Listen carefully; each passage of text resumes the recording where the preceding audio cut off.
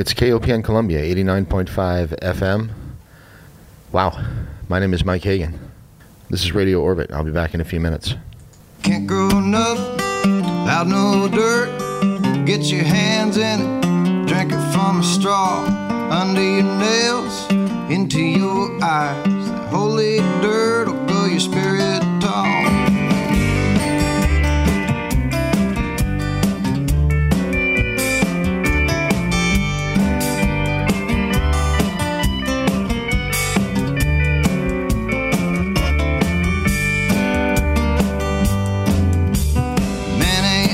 Till he can work for his bread.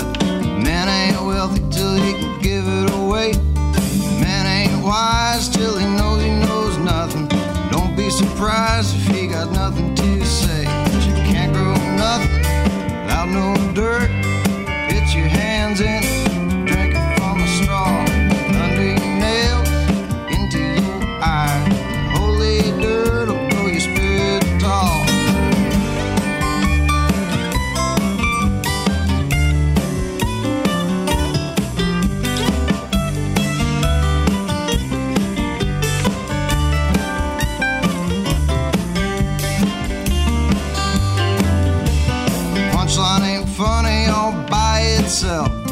Unless you can see it with your good eye.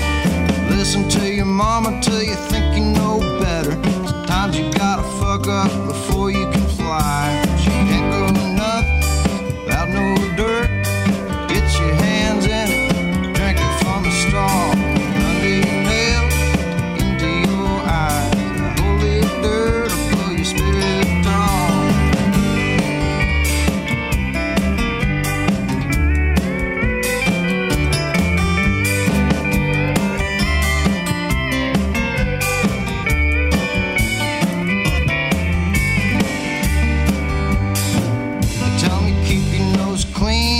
Smoke dope, keep the Lord's Prayer on your troubled mind. When they gonna tell me how not to lose hope? The trouble you follow is the trouble you'll find. But you can't grow nothing without no dirt. Get your hands in it, drink it from a straw. Under your nails, into your eyes. Holy dirt will grow your spirit tall. Holy dirt will grow your spirit tall.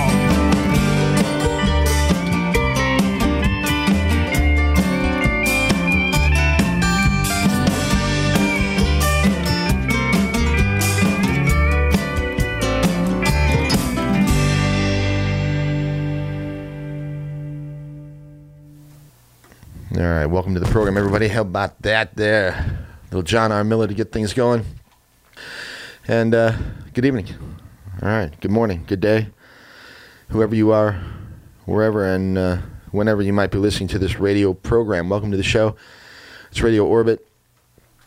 Good to be with you tonight once again. Glad to be back here at KOPN in the studio and talking with you in real time. Radio Orbit every Monday from 11 until 2. Normally, we're going to do 11 till 1:30 today. I'll tell you a little bit more about that in a minute. But anyway, we do it on Mondays, and we look at the cutting edges in science and technology and nature, art and music and medicine. Sometimes strange and unusual, always interesting, usually pretty cool. You're listening to it Monday, July 6th, 2020. Hope you're all doing well out there and things are good for you. Welcome to the show. Hope you're enjoying the evening. Warm Monday night here in mid-Missouri. Waning gibbous moon, full just a day or so ago. Sky is pretty clear here, I guess, after a pretty hot weekend. Although I was away. I was up in Illinois for a few days, and hot as hell up there as well. So anyway, hope you all had a good weekend, and you're back at it, and things are going all right for you, wherever you are. Take a step outside. Take a look up and into the heavens, wherever you are. Maybe it'll provide some healthy perspective. All right. Of course, once again, it's a nice night to curl up and listen to Radio Orbit. Let me take care of a little bit of business here, and then we'll get on to the show, okay? All right. Always a big thank you to the remarkable people that keep it rolling here at KOPN. wonderful staff and a whole host of volunteers that make it happen. Great radio for nearly 48 years. We've been doing it for a long time. 24 hours a day, 7 days a week. Every day of the year, an awesome collection of people doing it here at the Mighty Fine 89. On Mondays, Woody gets it rolling with traditional classic country and Ameripolitan music. More country than ever from 3 to 6 p.m. with the Real Deal Country Show, Woody Atkins. Wonderful stuff today as well, including a little tribute to Charlie Daniels, wonderful country rock artist who passed away, I think, earlier today, as a matter of fact, this morning. So anyway, great stuff always on the Real Deal Country Show with Woody Atkins. Tech Radio takes over at 6 o'clock, keeping us up to snuff on the wild and wacky world of modern and advancing technology. Kelvin, kicking ass as always on Jazz plus Blues equals Anything Goes. And just concluding, New Wave Radio Theater, the LA Theater Works. Remarkable presentation there and a production of The Mountaintop. Awesome stuff. An intuition of a story of Martin Luther King. And it was so good that I had to let it roll there a couple minutes after the top of the hour. I hope you didn't mind that, but I hope you got something out of it as well. Maybe you were listening to the whole program. It was absolutely fantastic. So anyway, good music, good talk, good news. 89.5 on the dial, streaming all around this nutty planet at www.kopn.org. My name is Mike Hagan. This is your imagination station. This is KOPN Columbia. Big thank you to all of you for listening and participating. I appreciate the feedback. Email, Twitter, Instagram, Parler, etc. Hello to everyone. Cheers, keep it up. I love hearing from people, and please feel free to get in touch with me, whether it's a idea for a show maybe, or a musical artist that you'd like me to check out, or a topic that you'd like to hear covered on the program, whatever. Maybe you've got art, you've got poetry. Let me hear it, and I'll share it with others, okay? Okay, last week, a 36-year-old piece from 1984, and the Russian dissident, KGB defector, Yuri Bezmenov. Yuri Bezmenov defected from the Soviet Union in 1970. In 1984, an amazing man named G. Edward Griffin. I don't know how he did it. I should probably ask. But G. Edward Griffin was able to spend some time with Yuri Bezmenov and get his story. And you heard about an hour of it, maybe an hour and 20 minutes of it or so last week. And I hope you appreciated what you heard, because it was history and really remarkable if you look at it from the mind's eye with hindsight. And honestly, for me, it was like, oh, so that's what happened. Okay, I get it now. All right. We also did a little space weather, and we did a couple stories out of the news. But if you missed the show last week, or any of the older shows for that matter, they're on the web and available in the archives at the website. My website, that is www.mikehagan, MikeHagan, MikeHagan.com. The archives are there for the show. There's a music archive as well if you're interested in some of the music that maybe you heard on the program. You can find information about those artists there. And, speaking of music, great songs last week, again, from my friend Andrew Ryan. And all of that available at the website. All right, last thing, you might consider getting on the web and checking out the Radio Orbit forum. You can post questions directly to me there, and there's lots of interesting news that kind of just evolves over time. If you go to the website at mikehagan.com, just click on the button there that says Radio Orbit Forum, and you can see what I'm talking about. Lots of new members recently. I think about 250 people over there now, and appreciate that. So hello to everyone, and thanks for joining the party. Top of the forum there is a pinned post about the podcast. And the Radio Orbit podcast is available if you'd like to have it show up in your player magically every week. You can subscribe, okay? All right, tonight, something from Edward Snowden first, then we'll do space weather, and a couple of news stories, actually two in particular. I don't know if I'll get anything other than those two because I was sort of challenged to talk about them a little bit.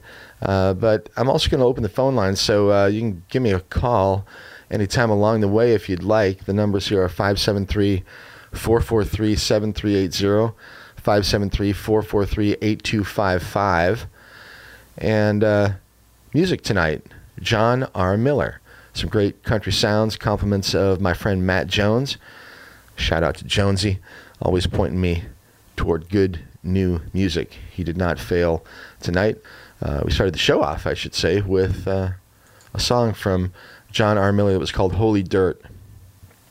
Here's another one from John, and I'll get back with you after this. It's Mike. You're listening to Radio Orbit on KOPN Columbia, 89.5 FM, on the web at kopn.org. A song called Lights of the City.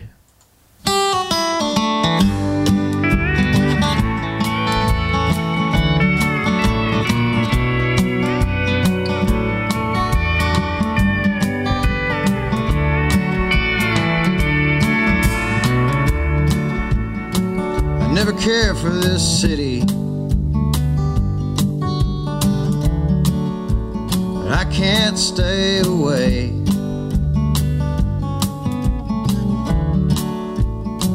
It's too late for survival now. What's that anyway?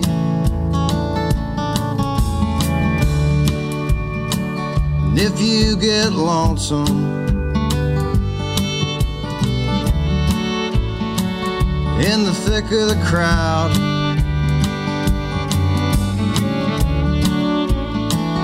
maybe they won't notice.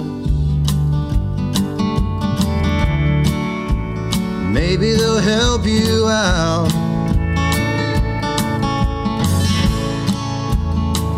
You ever seen the sunrise at noon? Felt burnt gasoline by the light of the moon. I will go walking beneath starless skies. The lights of the city will stay by my side.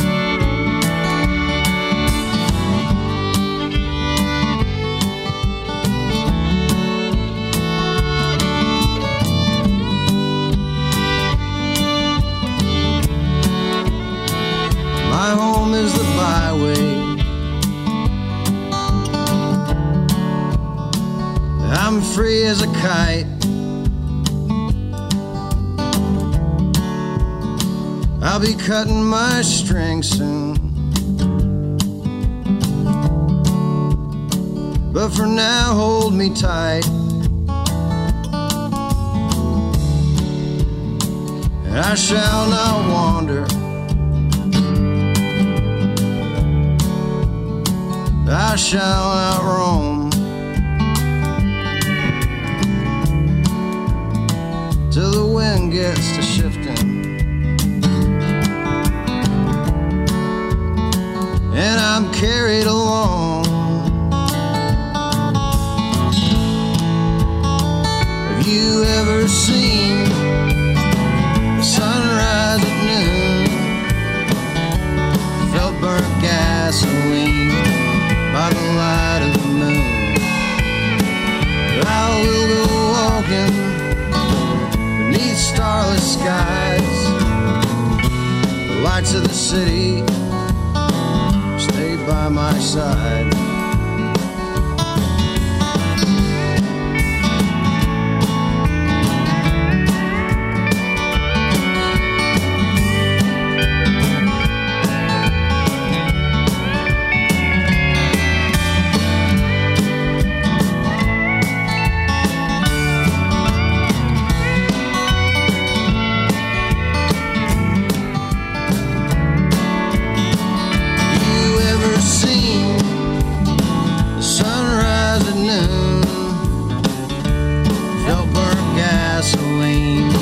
By the light of the moon, I will go walking beneath starless skies. The lights of the city will stay by my side. The lights of the city stay by my side.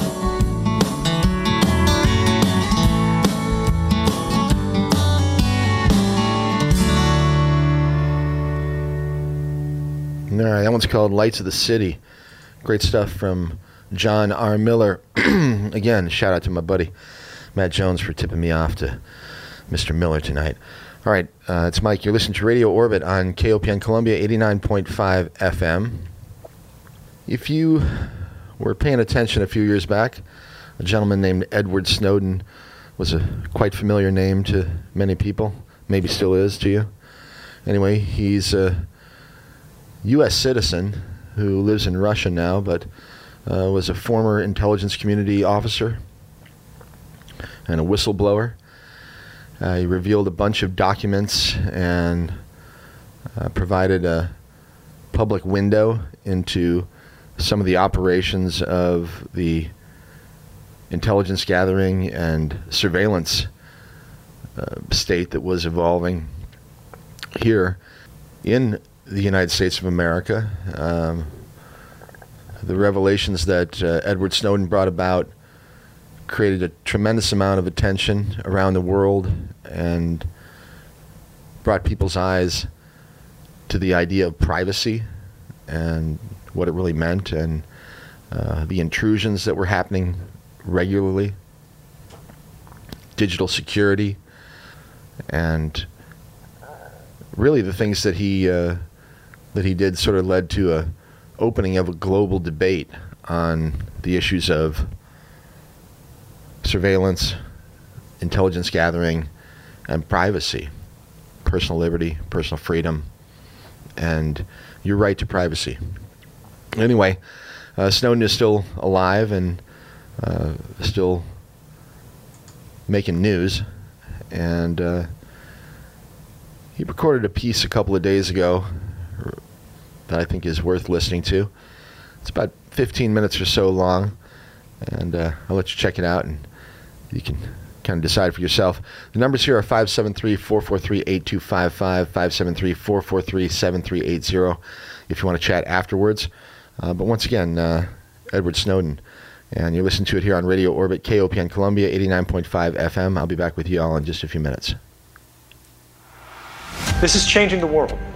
Some could say the change has already happened. They've got lists about everybody. They've got lists, more lists than Santa Claus, and you're on all of them. You have been hacked. But this is coming, and it's coming quickly.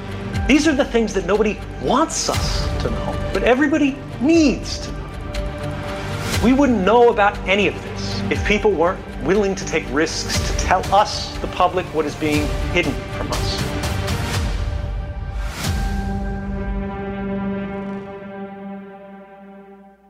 Whenever a great institution, a great power, a great government is embarrassed or their policies are called into question in a way that challenges their power on a fundamental level, right? Not at the edges, not a way they can easily change, but something that goes right to the heart of what they claim an authority is that belongs to them and them alone. They say these people are traitors. Do you think he's a traitor?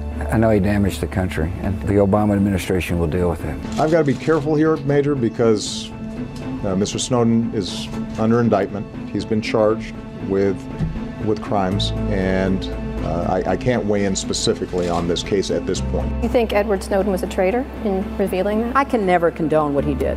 You know, he stole millions of documents.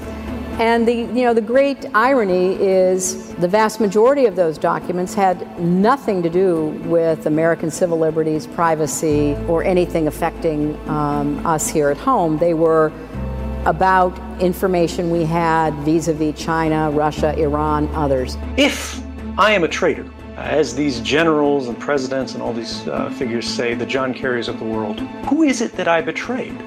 The information that I revealed didn't go to the Chinese, it didn't go to the Russians, it didn't go to the Brazilians, it didn't go to the French. It went to American journalists, right? that all made an independent editorial determination. Not just this is what some crazy guy at the NSA thought the world needed to know. Not just Americans, but everyone needed to know. But what the newspapers thought the world needed to know. This is why we have a free press in open societies. The whole reason they exist is to challenge the monopoly on information held by the most powerful and influential members of our society. The only things we know about the worst things they've done is because someone took a risk to tell us. And if telling the public about things of vital democratic importance, right, the boundaries of your rights, the kind of world that you live in, is now treason, it's the act of a traitor, that means the government considers the public the enemy. And if that's the case, that's the side that I want to be on. This isn't about names, this isn't about programs, this isn't about law. The problem is deeper, it is structural. We, our generation, is witnessing the greatest redistribution of power in civil society since the Industrial Revolution. What does that mean? Exciting words, right? How did it happen? A generation ago, surveillance was extremely expensive. Every government had to spend extraordinary sums, amounts of money, to track individuals. To know somebody's location, just their location required teams of officers, both in buildings and out on the streets, that were working across many different shifts. Today, that dynamic is reversed. One guy sitting in front of a desk, in front of a monitor, in the air conditioning, can now track with precision unimaginably large numbers of people. And this is for the first time in human history that this is really possible, both technically and financially, for both governments and corporations. Start to not just see what an individual is doing, but for the mass of the public. And from the things they see, without even using human eyes, but electronic ones, to start to collate, to collect, index, and save nearly complete records of all of our lives, all of our daily activities. It doesn't matter whether you're a criminal, it doesn't matter whether you're an innocent, because under these regimes of bulk collection, as they call them, or mass surveillance, as the public calls them, things are collected in advance of suspicion, just in case they think it's interesting later on. And they say, well, if we don't read these things, if we simply collect them, it's not a violation of your rights, because a human looked at it, a machine. The idea of an unconsidered thought, the youthful indiscretion, a forgotten mistake, the picture of us drinking when we were younger at a party that our parents didn't know about, just being among friends, those are starting to sound quaint for a forgotten time. These are things that no longer exist. Mistakes that don't follow us. Everything follows us. And think about what that means for just the human psyche. Who remembers precisely what they were doing on this evening just a few weeks ago? How about a few months ago? How about a few years ago? None of you, probably. I don't. But the spies at your intelligence services, they do. They've got lists about everybody. They've got more lists than Santa Claus. And you're on all of them. Think about Facebook. Think about Mark Zuckerberg. He's almost intentionally insulted parliaments in Europe by going, I don't have to answer your questions. I'm too busy. I'll send some, person at the bottom of the corporate structure to go sit in the chair, but my chair will be empty. And think about what that means about how he views the world and your place in it. The reality is Facebook doesn't care about you. It doesn't care about your country. It doesn't care about your politics. It doesn't care about your future or what happens to you. Facebook cares about your data and only your data. They are a surveillance company, and their product is you. It is the record of every article, that you've ever read, that you've ever bothered to click. But it's more than that. It goes deeper. It's the people that you care about, and who among them means the most to you. It is the ideas that attract you and the things that repel you. It is a system that is designed to observe your life, to calculate the value of it, to crystallize it, to save it, and then to do something with it. It is a system designed to put your mind on a shelf with a price tag that is available to anyone with the money. And it works. Now, some of you might say, well, these are just the things that I put out there online, voluntarily. You'd be wrong, but for the sake of argument, let's pretend it's true and move on again, away from government, away from just social media, that kind of corporate surveillance, to something more personal. What about the things that you don't choose to share? How many of you in the audience have a smartphone with you right now? An iPhone or an Android phone. It's everyone, right? I want you to imagine that right now, there's a Russian company whose entire business is based around the idea of developing a kind of digital burglary tool. And they go by the name the NSO Group. Their product used to work like this. They'd send you a time-sensitive text message with a link in it, something that they think you're likely to click, like a package delivery notification or an alert that one of your family members has died, and these are the funeral arrangements, and are you going to be there? And if you click this link, and because they can try 100 different times in 100 different ways, eventually everyone does, your phone now belongs to whoever sent you that message. You have been hacked by this product. Now, the scary thing is, because of refinements in this practically criminal product, and it has a real name because this is a real life example, it's called Pegasus. It's now being reported that they no longer need you to click anything. No user interaction is necessary. All they need is your phone number, and they can hack your phone. Now, from that point on, everything in the entire history of that phone, they can instantly and immediately copy. And everything that happens on your phone from that day forward, every place you go, everyone you call, everything you read, every photograph, or because they can turn on your camera and they can turn on your microphone whenever they want, not just when you want it. Everything that simply passes by that device, everything your phone is a part of, they are now a part of. All right, we got another 5 minutes or so. That's just part one, believe it or not. I'm glad that I really don't give a shit if people are watching me or listening to me or seeing what's on my phone. Maybe they'll learn something. Okay. More to come here with Edward Snowden. We've only got about another 5-minute piece or so. So let's do that. And I got somebody else on the telephone here. So maybe we'll say hi to who's on the phone here. And then I'll come back and play the last little chunk of this Edward Snowden piece. All right, hi, it's Mike, and you're listening to Radio Orbit. Who's this? Hey, Mike, it's Bean. Hey, hi, Bartholomew. Will you do me a favor and turn your radio down? Yeah, I can do that. Yeah. Okay. Yeah, I'm hanging out over at Clicks. I'm looking at the moon through my binoculars. I'm listening to your radio program, so I'm very, very Clicks, huh? entertained. I'm quite pleasantly entertained, I must say.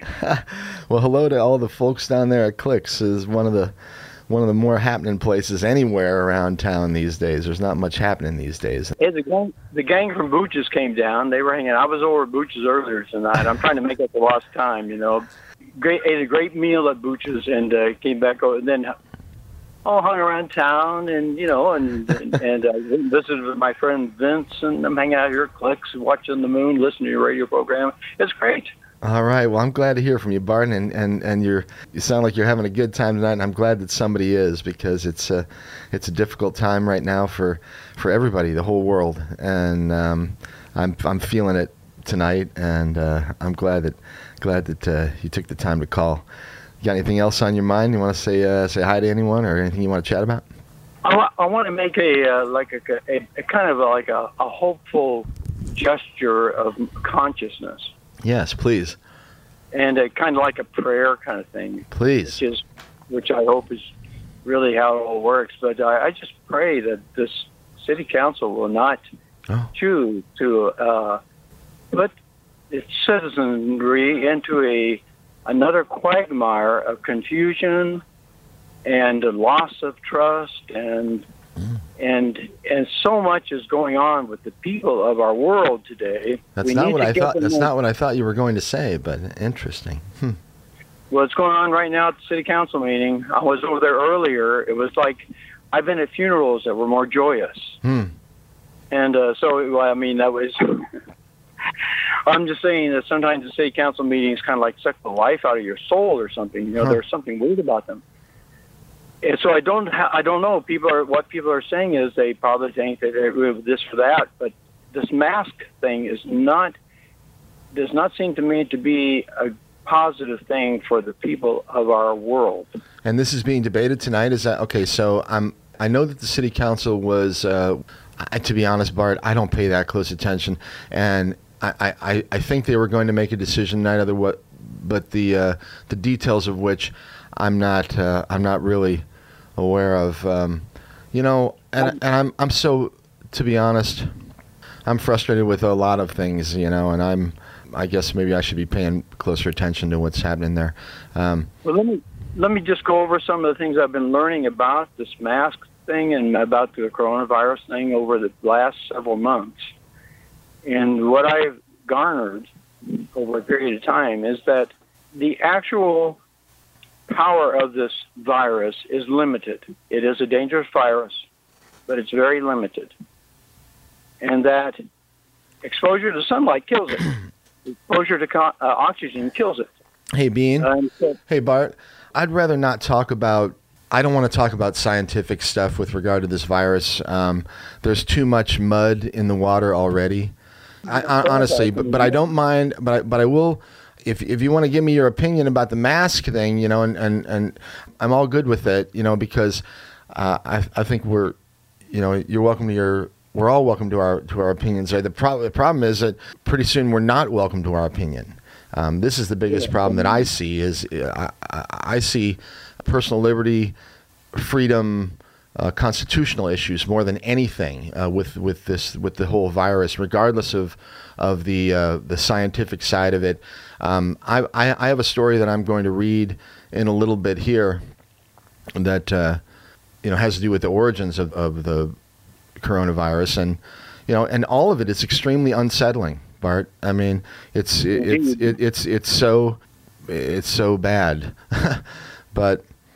And I get you, man. I feel your frustration. But anyway, I'm sorry. I didn't mean to cut you off. But I just don't want to talk about. I just don't want to talk about the science because there's already enough. Well, no, I'm not going there anyway. I just wanted to mention that there are other sources of information that brought things to light. Yes. There are lots of different. To positive light. Yeah. To positive light. Mm. And so that was where I was wanting to just I want to alleviate people's fear of this because it is not to be feared. Well, fear is a huge weapon, and it's being used right now. That's for sure. Yes, it is. Yes, it is. And that the information that I have heard over the last several months, and it does not come from mass media. It does not come from your corporate news. It comes from people, citizens who are struggling to find all the details about this, and they're reporting it to everyone that they can through sites on YouTube. These people are honest and people with high integrity. I mean, the integrity is so incredibly high that it just astounds me. And I am so blessed by the fact that these people exist because they have helped me alleviate the fears that generally you would accumulate because of what is being said on corporate news. And I just wanted to relay that to everyone because I have great hope, and I'm not afraid. And it's because of what has been said by so many people that have said that the hydroxychloroquine and all that stuff, it actually helps for it not to be lethal. So the best thing to do is to look at the death rate, not at the incidences of new cases. The incidences of new cases are brought on by testing. And testing that's a lot of it, yeah. I mean, mortality is really what we're looking at. I pay attention to hospitalizations and to deaths, and those seem to be still on the decline, or at least normalized. Entirely. You know, I agree entirely. Yeah, and that's what everybody keeps. Everyone has to remember that. Yeah, and not be confused by all the newsiness and all the wordiness and everything that's going on. You know, it's amazing that the power that media wields and the fact that the memory is so short for most people. I don't know what it is. It's almost like a spell binding or a hypnosis or mind control. I dare to say, but I mean, we've been lied to over and over and over and over again. I'm 55 years old, and I mean, I can't remember a time when the news people, the major, players in the news, back in the day, it was just ABC, NBC, CBS, and then you had your big papers, the Tribune, and, in Chicago, of course, and all the big papers of the day, and still today, the New York Times and the Washington Post and all of them. There's not a time in my life that I can remember when a real story or something important was going down that they actually told the truth about it. They didn't. They lied about everything.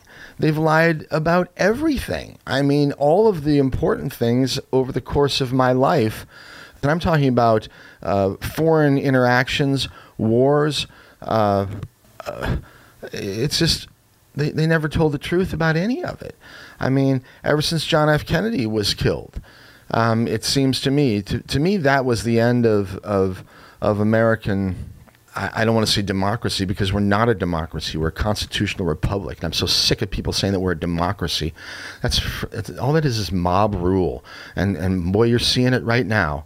But, at any rate, the media, mass media, has done no service whatsoever to any of us for our entire lives. And yet people still clamor to the things that they feed. And it's unbelievable. And now it's a mess, Bart, because no one can tell what's really true, because now there's just so much out there that, for every story there's a contradictory story.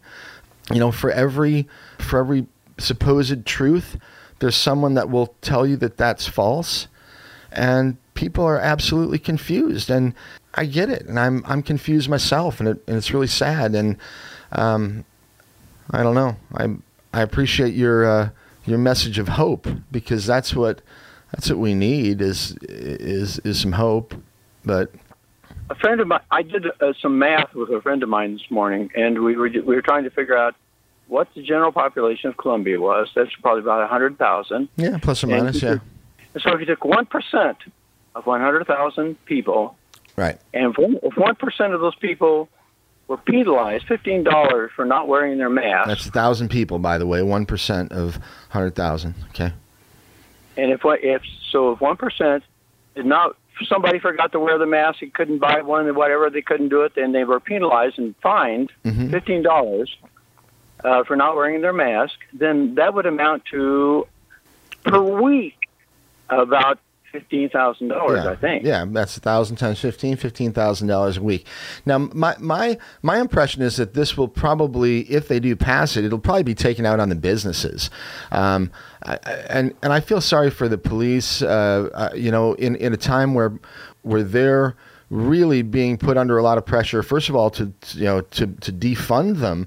Even here in Colombia, there's I believe that there's an active program to pretty much defund the police, and now you're going to put them in a situation where they're supposed to approach people for not wearing a mask. I mean, I just see that creating all kinds of potential problems and just creating situations that just don't need to be made, you know?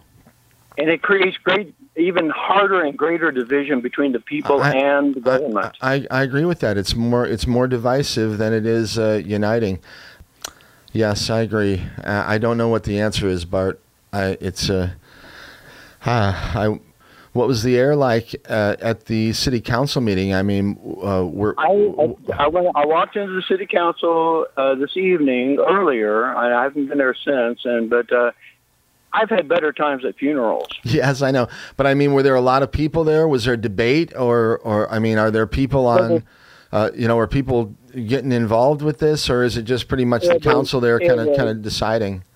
It was as as council meetings as always is kind of, well, I mean, maybe I'm being judgmental, but at any rate, tonight it had a lot of people sitting in space chairs. There was just a few people, but they were all spaced out in these chairs. It's like they were like 10 feet apart or whatever. So there's probably maybe about 40 people in the general arena, and then the people were going up to speak. And but it just like the general energy of the whole meeting kind of like sucks the life out of your soul. Well, I don't know what they're going to decide.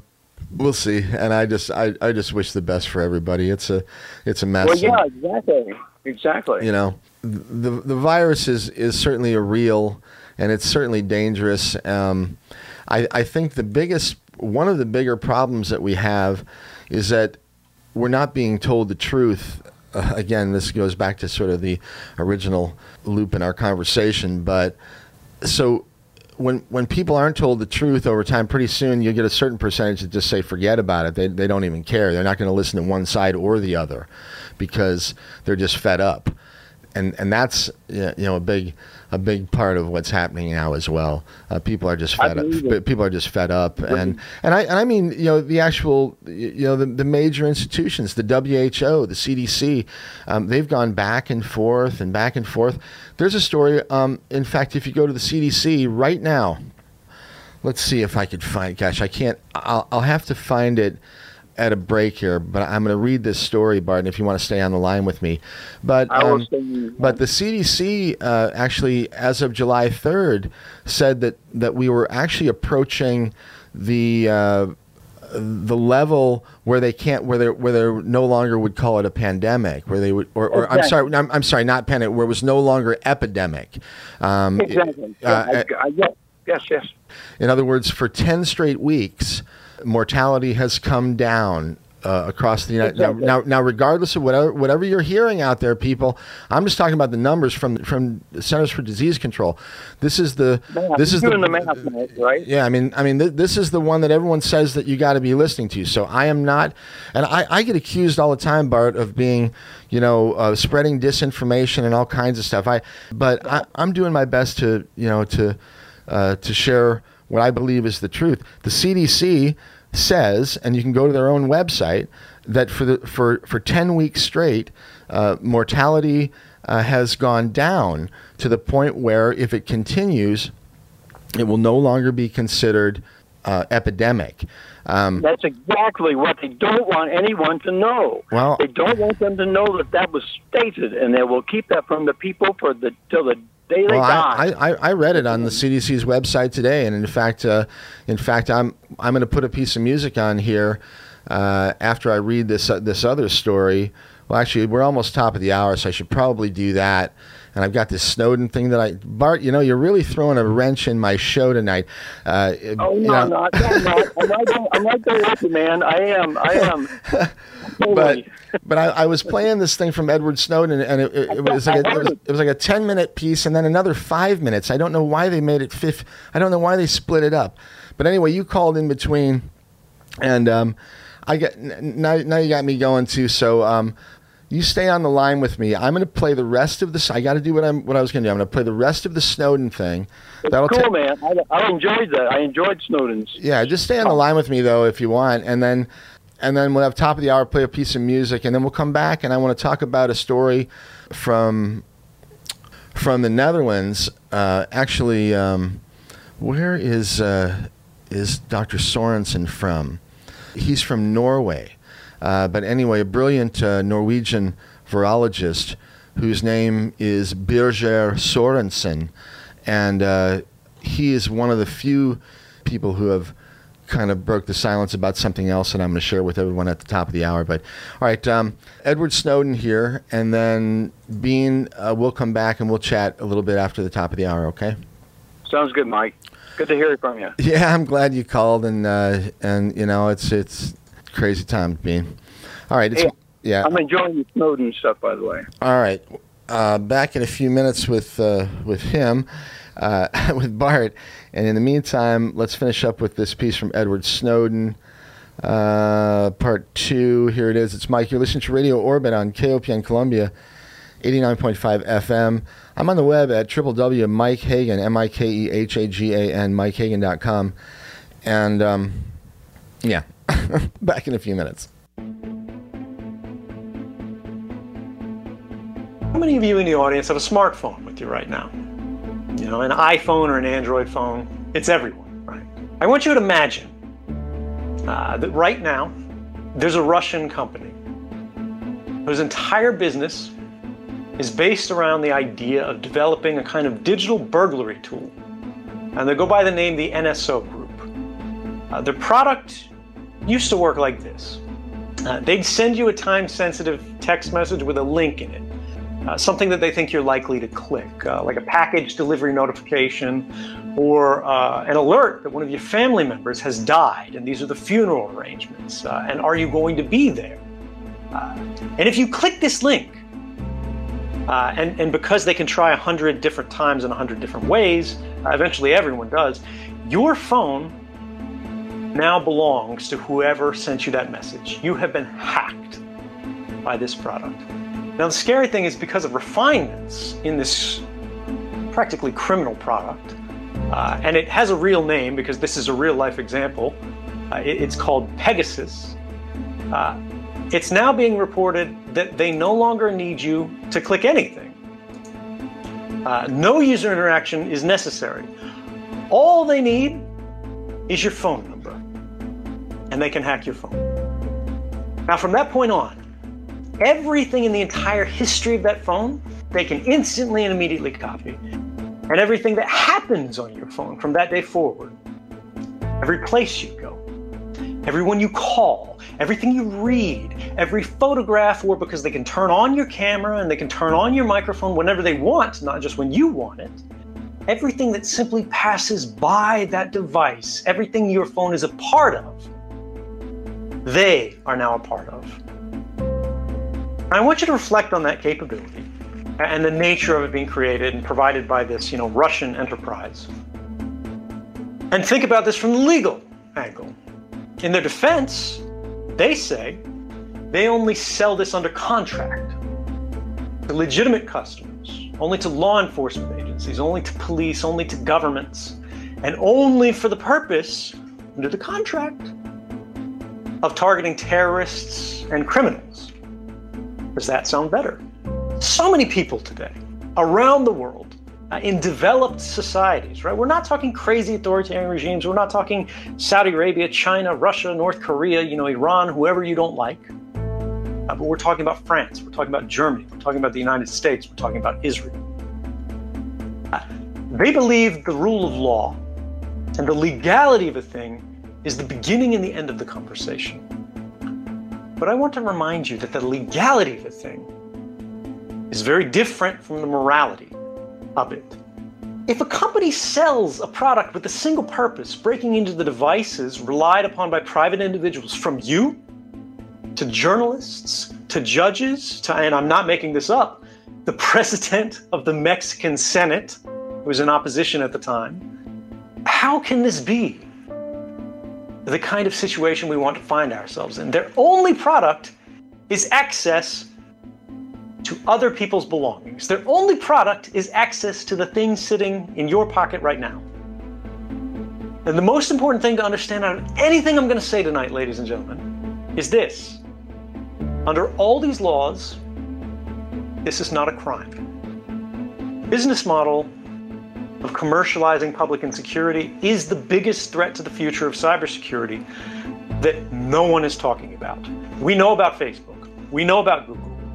We know about all of the telecommunications networks and their willful collaboration with governments, even beyond what the law allows. But this is coming, and it's coming quickly, because even if you trust Israel, even if you trust French companies to do the same thing, these companies do not have a monopoly on this business model. Russia is doing the same thing. China is doing the same thing. And we are creating a dynamic in which the insecurity of critical infrastructure is profitable. These are the things that nobody wants us to know, but everybody needs to know. And it is this principle that's all too easy to forget in our comfortable lives, of accepting risk on an individual level in order to improve things on a collective level that moves us toward a better world. Now, this question that I ask you tonight, is it better, is it worse?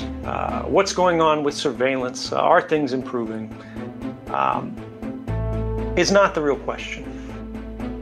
The question that I asked tonight should be very familiar because you heard it 5 years ago. This wasn't about surveillance. Surveillance was the mechanism of discussion, but the fundamental topic was democracy and the disempowerment of the public. The fact that we are being transformed from citizens, partners to government, instead to subjects of it. The world that we live in is one that we did not design, we did not approve, and we do not control. The question, ladies and gentlemen, is what are you going to do about it?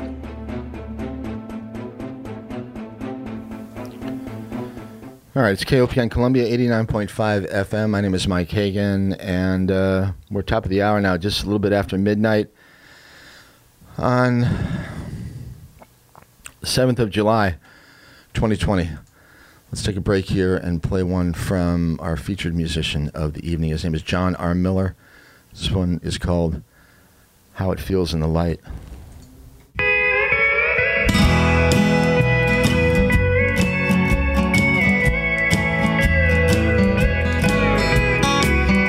Pissed off, broken, hammered, willfully confused. Every other month's a payday, the rest is nothing left to lose. Some get to use the others don't mind being used. Everything's been done, man, you can't reinvent the blues. If I think I've had enough, when may I be excused? Don't change the channel now, son, I'm trying to watch the news.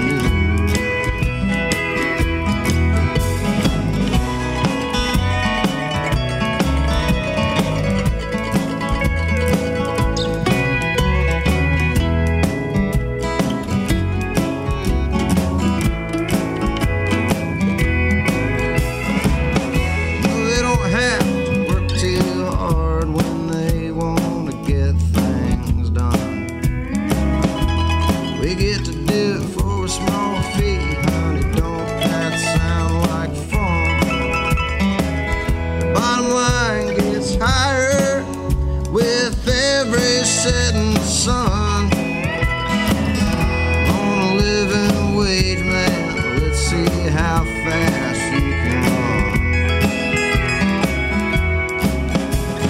If you want some clarity, you better have the guns. All they gotta do is keep every man thinking he's number one.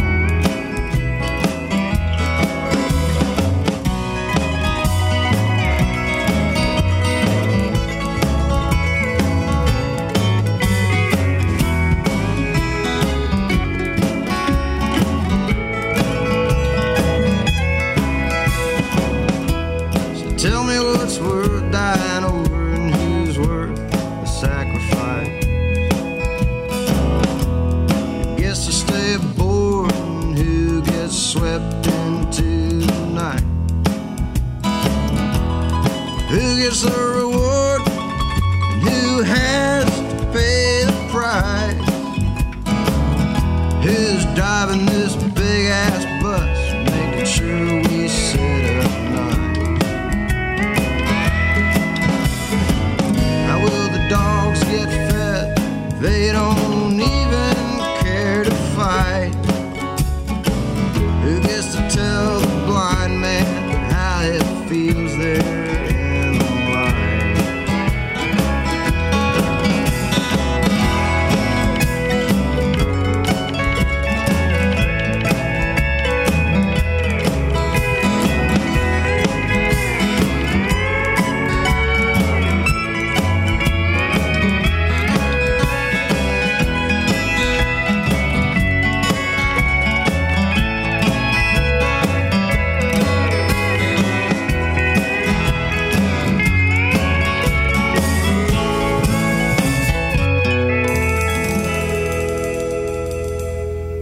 Yeah, there you go. John R. Miller.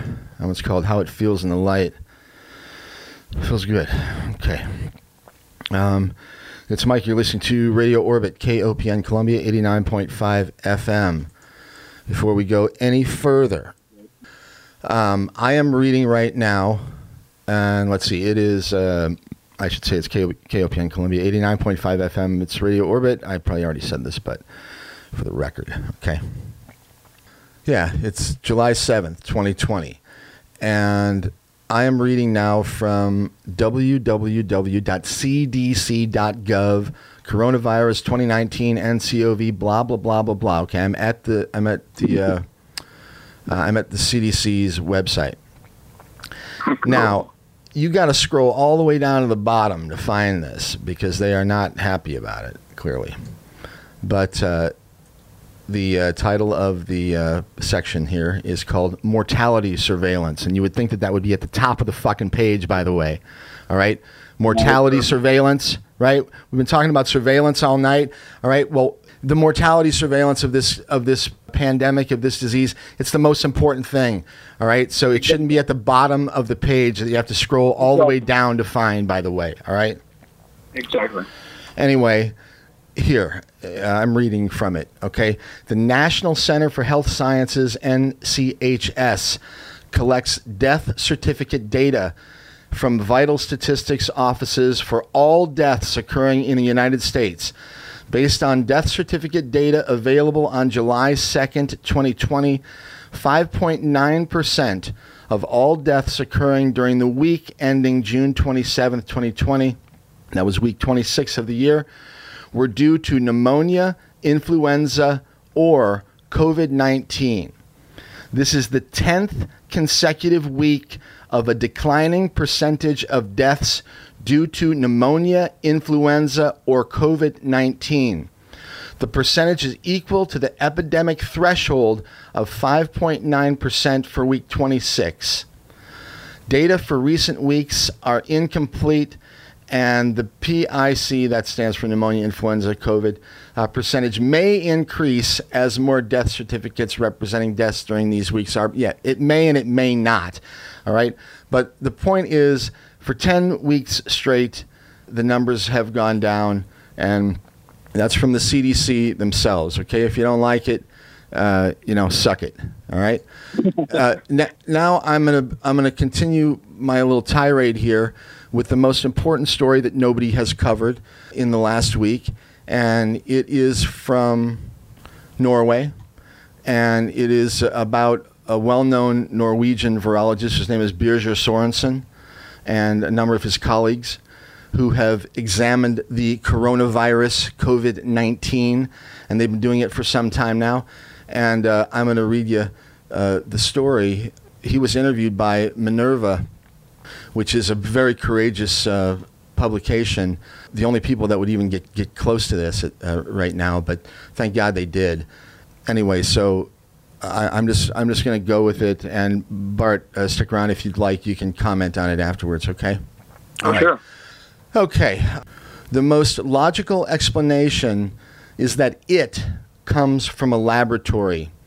The well-known Norwegian virologist Birger Sorensen and his colleagues have examined the coronavirus. They believe it has certain properties which would not evolve naturally. These conclusions are politically controversial, but in this interview he shares the findings behind the headlines. Amazing work these people have done. Axel Fridström and Niels August Andresen. Thank you. Quote, I understand that this is controversial, but the public has a legitimate need to know, and it is important that it is possible to freely discuss alternative hypotheses on how this virus originated. Birger Sorensen starts to explain when Minerva visits him in his office one morning in Oslo. Minerva is the publication here. Now, this is a long piece, and I'm going to read every freaking word of it, okay? Despite the explosiveness of his statements and research, Sorensen remains calm and collected. Sorensen has been a point of controversy ever since former MI6 director Richard Dearlove cited a yet-to-be-published article by Sorensen and his colleagues in an interview with the Daily Telegraph. The article claims that the virus that causes COVID-19 most likely has not emerged naturally. Again, quote, it's a shame that there has already been so much talk about this because I have yet to publish the article where I put forward my analysis, Sorensen says, in the form of an exasperated sigh. Together with his colleagues, Angus Dalgish and Andres Susrud have authored an article that looks into the most plausible explanations regarding the origins of the novel coronavirus. The article builds upon an already published article in the Quarterly Review of Biophysics that describes newly discovered properties in the virus spike protein.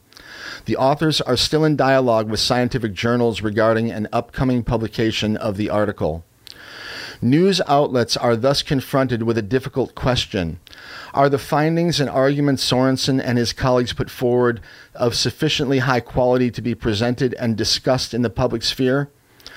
Sorensen explains that they, in their dialogue with scientific journals, are encountering a certain reluctance to publishing the article, without, however, proper scientific objections. Minerva has read a draft of the article and has, after an overall assessment, decided that the findings and arguments do deserve public debate and that this discussion cannot depend entirely on the publication process of scientific journals. Now, as a side note, if you have any trust in the large scientific journals left in you, it would be amazing because they have been bought and sold as well, and the large pharmaceutical corporations are in so much control of so much of this whole business, and it is so dangerous. But let me get back to this, okay? In this interview with Minerva, and by the way, I'm sorry, but the Lancet and the New England Journal of Medicine and Nature and all these publications that used to be awesome publications, they have failed us, all right? They have fucking failed, all right? Because they have lied and they have promoted bullshit, all right? In this interview with Minerva, Sorensen therefore puts forward his hypothesis on why it is highly unlikely that the coronavirus emerged naturally. And this guy, by the way, Dr. Sorensen, is not just some nobody, all right? He's an incredibly amazing physician and scientist who's done remarkable work, including very important work that's been recognized about HIV, all right? Anyway, in this interview with Minerva, Sorensen therefore puts forward his hypothesis on why it is highly unlikely that the coronavirus emerged naturally. On May 18th, the WHO decided to conduct an inquiry into the coronavirus epidemic in China. Sorensen believes that it is important that this inquiry looks into new and alternative explanations for how the virus originated beyond the already well-known suggestion that the virus originated in the Wuhan seafood market. There are very few who still believe that the epidemic started there. So as of today, we have no good answers on how the epidemic started. Then we must also dare to look at more controversial alternative explanations for the origin, Sorensen says. Birger Sorensen and one of his co-authors, Angus Dalgleish, are already known as HIV researchers par excellence. In 2008, Sorensen's work came to international attention when he launched a new immunotherapy for HIV.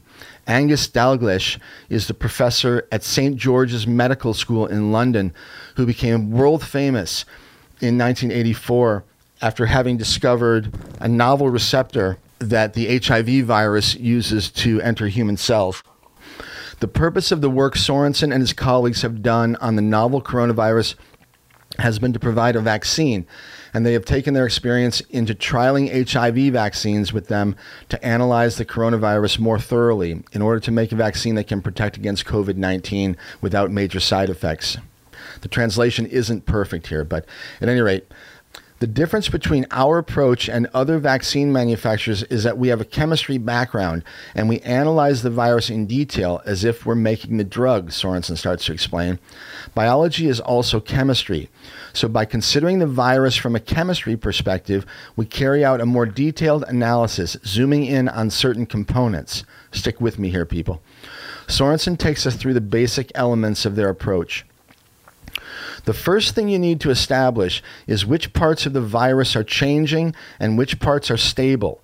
If you want to make a vaccine that lasts, you must stimulate the immune system to react against those parts of the virus that are constant. Otherwise, the effect will disappear and, in the worst case scenario, lead to increased illness. Once we know this, we can try to make a vaccine. Where we differ is that we are trying to make a vaccine that uses elements that have as little in common with the body's natural components as possible, so that the immune system is taught to recognize exactly what the vaccine should protect against, Sorensen elaborates. Sorensen believes this is an important insight which will prevent the immune system from being falsely stimulated in a way that could lead the vaccine to too many dangerous side effects. When we have not succeeded in creating an HIV vaccine, despite the enormous efforts put into that endeavor for 30 years, it is because we haven't understood this, Sorensen continues. He believes there has not been enough interaction between the part of the pharmaceutical industry that makes HIV medicines and the part that runs the vaccine research. As a consequence, the knowledge you need to make a successful vaccine against HIV in the big pharmaceutical companies has not been adequately exploited by the big international HIV-preventing vaccine studies that have been carried out. Asked about what significance his approach has had when he analyzed the coronavirus, Sorensen explains, "We have examined which components of the virus are especially well suited to attach themselves to cells in humans. And we have done this by comparing the properties of the virus with human genetics. What we found was that this virus was exceptionally well adjusted to infect humans." He pauses for a second. "So well that it was suspicious," he adds. It is already known that the novel coronavirus, like the virus that caused the SARS epidemic in Southeast Asia in 2002 and 2003, could attach itself to the ACE2 receptors in the lower respiratory tract. But what we have discovered is that there are properties in this new virus which enables it to use an additional receptor and create a binding to human cells in the upper respiratory tract and the intestines, which is strong enough to produce an infection, Sorensen elaborates. Sorensen says that it is the use of this additional receptor that most likely results in a different illness in COVID-19 patients than the one resulting from SARS. This is what enables the virus to transmit to a greater degree between humans without the virus having attached itself to the ACE2 receptors in the lower respiratory tract where it causes the deep pneumonia. This is also why so many of the COVID-19 patients have mild symptoms at the start of the illness and are contagious before they develop severe symptoms, he adds. It might also explain why some people are super spreaders without being ill themselves, Sorensen says. In the already published article, Sorensen and his colleagues Angus Dalgleish and Andres Susrid describe what they claim is curious about the spike protein of the coronavirus, which makes it especially well suited to infect humans. These findings are the foundation for the hypothesis Sorensen and his colleagues develop in the new article where they claim that the virus is not natural in origin. Now, a spike protein is a part of the virus attached to the surface of the virus. The spike protein is used by the virus when it enters cells, enabling it to stick. It's the property of the spike determines which receptors a virus can utilize and which cells the virus can enter to create illness. Okay, that's what a spike protein is. There are several factors that point toward this, says Sorensen. First, this part of the virus is very stable. It mutates very little. That points to this virus as a fully developed, almost perfected virus for infecting humans. Secondly, this indicates that the structure of the virus cannot have evolved naturally. When we compare the novel coronavirus with the one that caused SARS, we see that there are altogether 6 inserts in this virus that stand out compared to other known SARS viruses, he goes on explaining. Sorensen says that several of these changes in the virus are unique and that they do not exist in other known SARS coronaviruses. 4 of these 6 changes have the property that they are suited to infect humans. This kind of aggregation of a type of property can be done simply in a laboratory and helps to substantiate such an origin, Sorensen points out.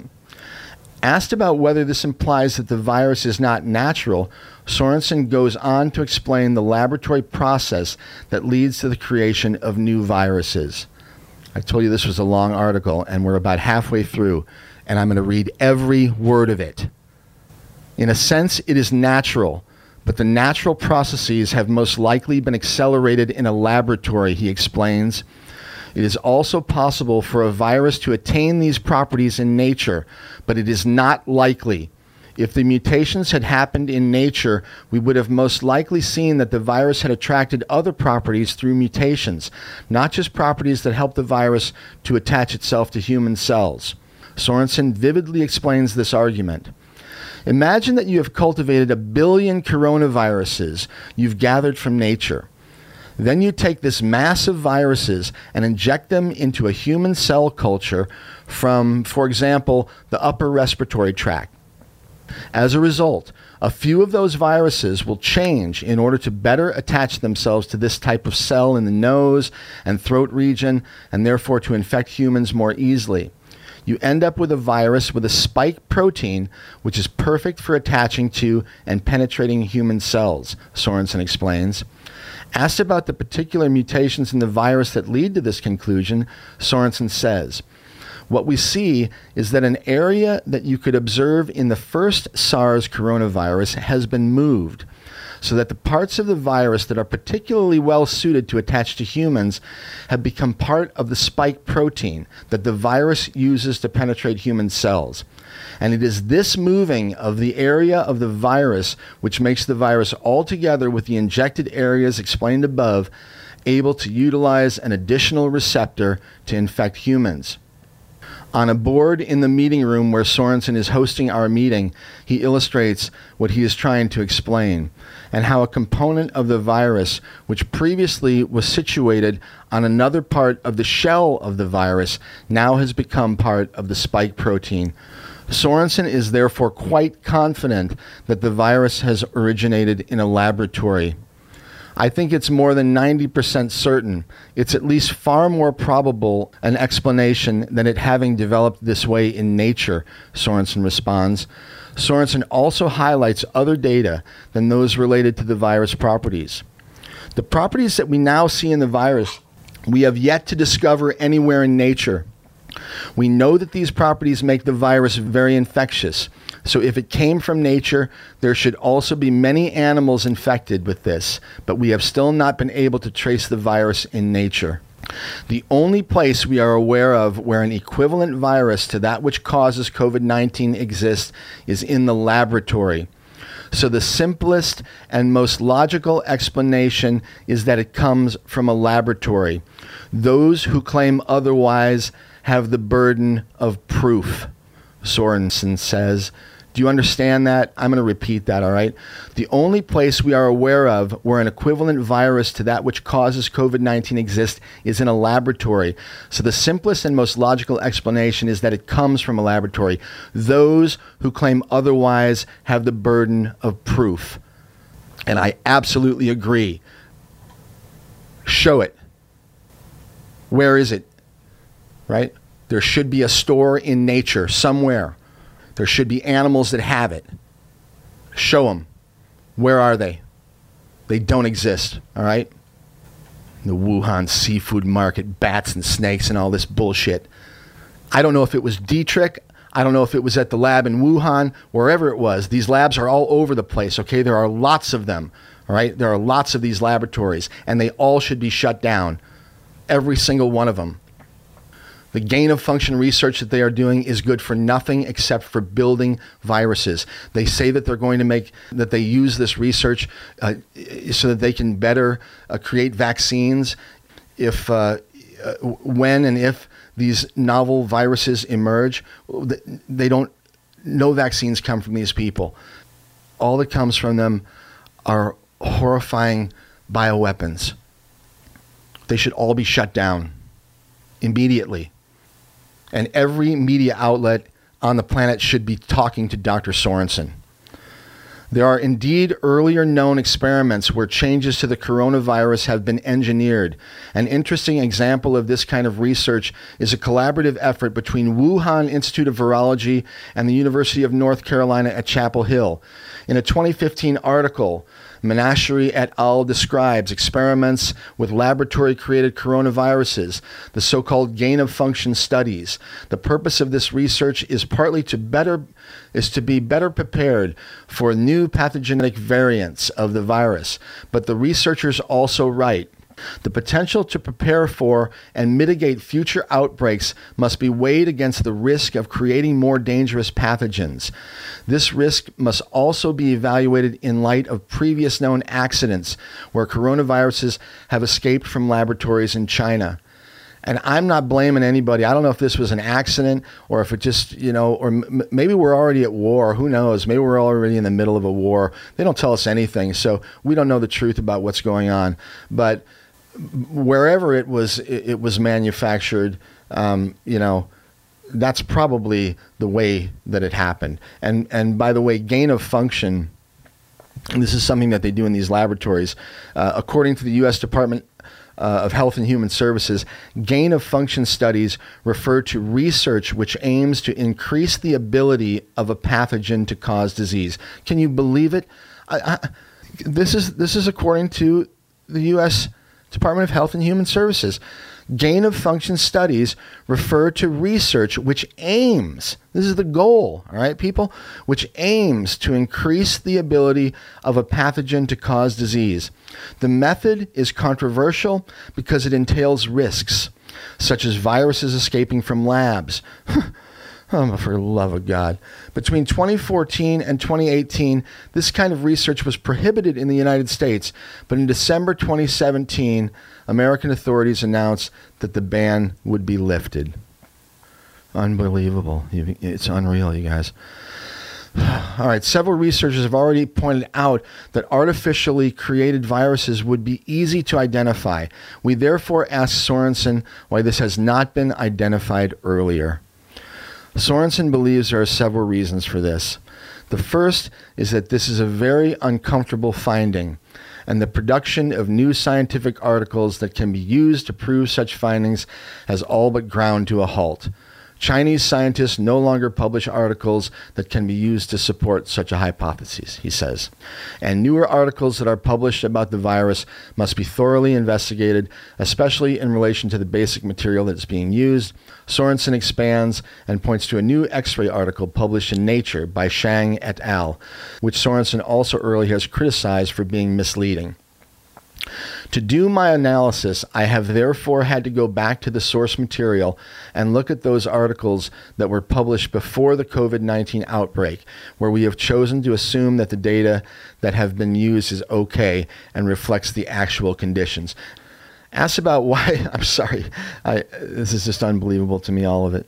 Asked about why there has not been more debate on this topic, Sorensen also has several explanations.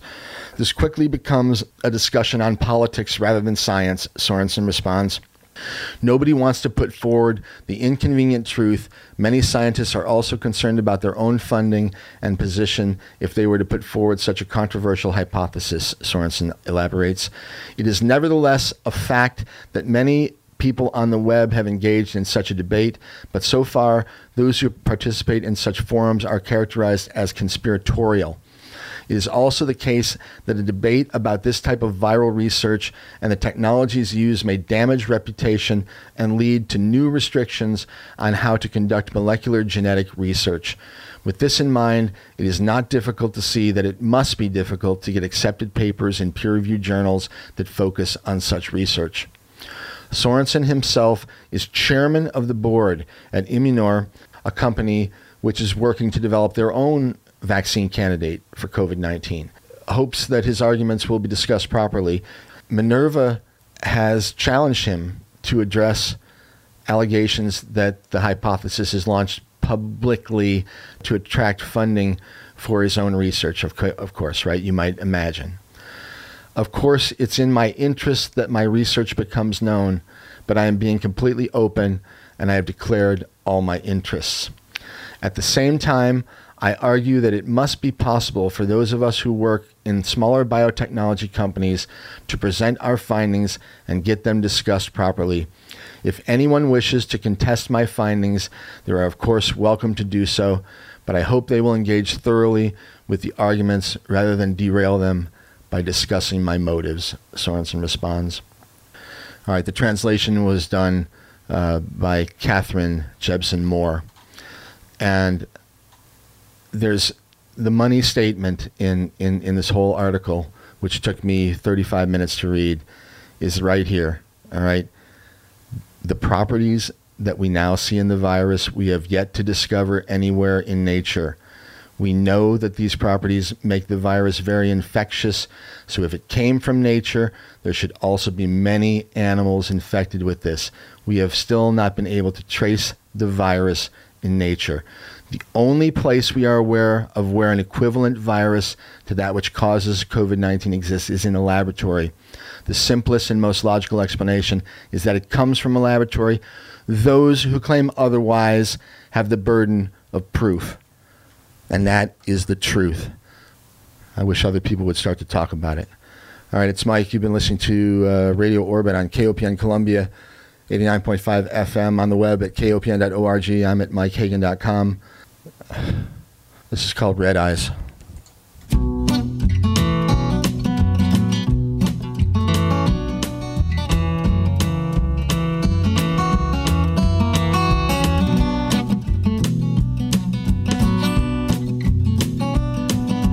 When I got nowhere to go, I'd take a trip way down below where everyone is. The numbers here, 573-443-8255, 573-443-7380, if you have anything to comment. When they speak, fall down to my wicked knees. There's something else beyond the trees where the time is always now.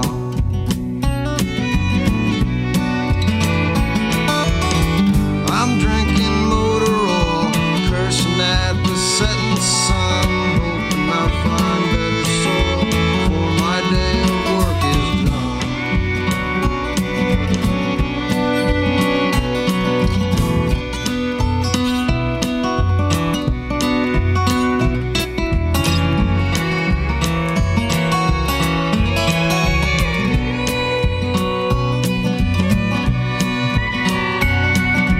Met a fairly young chanteuse, liked her beer with V8 juice. She taught me about love and truth, and she got in my lane.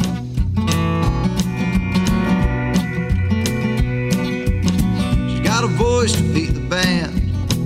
Trouble dealt with every hand, make no mistake.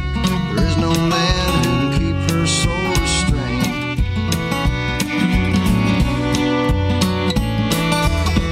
I'm drinking motor oil, cursing at the setting sun, hoping I find better soil before my day of work is done.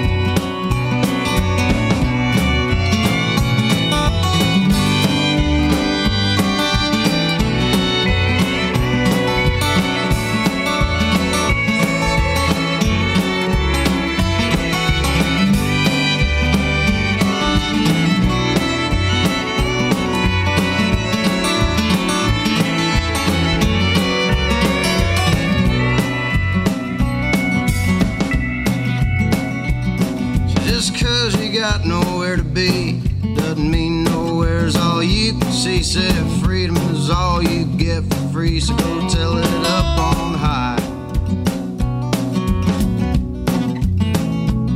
Your four walls are all you've ever known. Go make some riverbank your home. You might find you ain't so alone under the naked sky.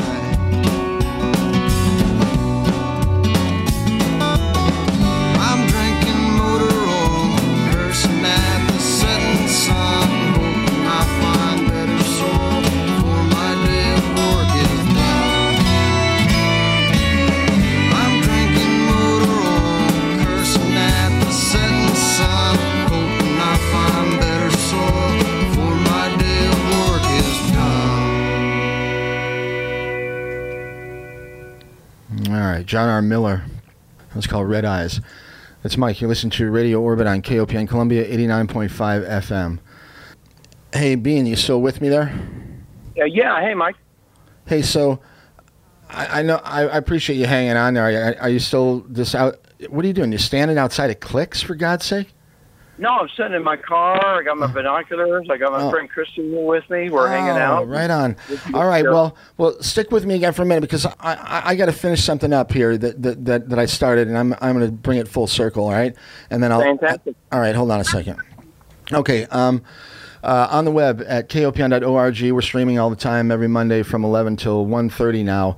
My buddy Eric P's Sound Legacy will be coming in at 2:30. We're keeping an hour in between shows. So what we had originally thought was that I would do the show for 2 hours 1 week and then 3 hours the next week and kind of flip it back and forth where I could actually do the whole program. And then Eric would come in on the days where I was doing only 2 hours. But that only allows him to come in every other week. And there's no reason why he shouldn't be able to come and do his show every week as well. So if I chop my show by a half an hour and he chops his by half an hour, we can still have an hour in between, which is what the board and the management here at the station want us to do, and with good reason. So yeah, so I'll be on the air till 1:30, and then we'll have automation until 2:30, and then Eric P's Sound Legacy will be coming at you tonight and again next Monday, hopefully. All right. Okay, so my website is www.mikehagan.com. And, you know, tonight we heard from Edward Snowden earlier, and Dr. Sorensen. Remarkable. The courage, actually, you know, that it takes to talk about this and to come out and go on the record. Anyway, Birger Sorensen, I should try to get him on the show, but it's already done. You know, that's it. There's the story. And anyway, I appreciate it. I appreciate the courage that it took to do that, and for Minerva to publish it. So anyway, interestingly enough, that thing was published. That story came out on Thursday, July 2nd. Get this, you know, and I mentioned the website, and I always say that you can go to the forum, and if you click on the little button that says Radio Orbit Forum, yeah, you can. And there's a subreddit there, and I post all kinds of stories about all kinds of things, and there's just page after page after page of things that I've been posting for years now that I find interesting. And recently, though, a lot of them, you know, have been about COVID.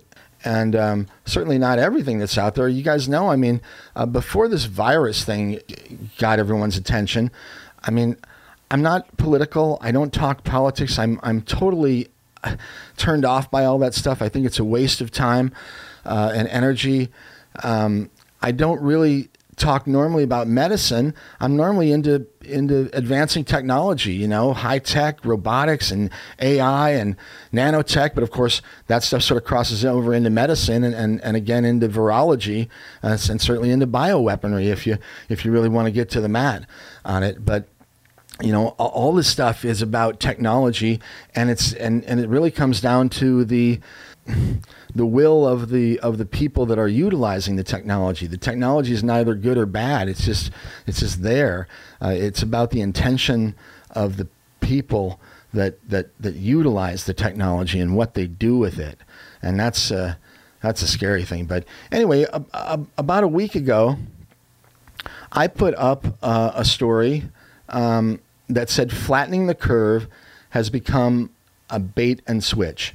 Now, a lot of the things that I put up there, I don't necessarily agree with everything. In this case, I actually did, but not always. I put stuff up that I find interesting, And this article I found very interesting and sober. And again, it's up there. If you'd like to look at it yourself, you can you can find it on the forum. Anyway, it's there. But anyway, it generated a comment from somebody on the forum there, and it's someone that only comments on my COVID posts for whatever reason, but this is what they said. I'm not obsessed, I'm just bothered. The virus was not engineered. Well, I will refer them to Dr. Sorensen, all right? The burden of proof is on you, Mr. It doesn't even matter what the name of the user is, because they won't say what their real name is. But anyway, not obsessed, just bothered. The virus was not engineered, not released intentionally. No one is using it to take away your freedoms other than perhaps you from being an unknowing vector. It's not a conspiracy to keep Trump from re-election. And thank you for answering in the affirmative about the MAGA hat. Oh yeah, they asked earlier if I had a MAGA hat, and that's the Make America Great Again hat. And I didn't answer, but they say, thank you for answering in the affirmative about the MAGA hat. I thought so. And solar activity does not account for global warming either. You are spreading disinformation, and as a longtime KOPN listener and supporter, it bothers me that you take advantage of the voice they provide, even if few people hear it.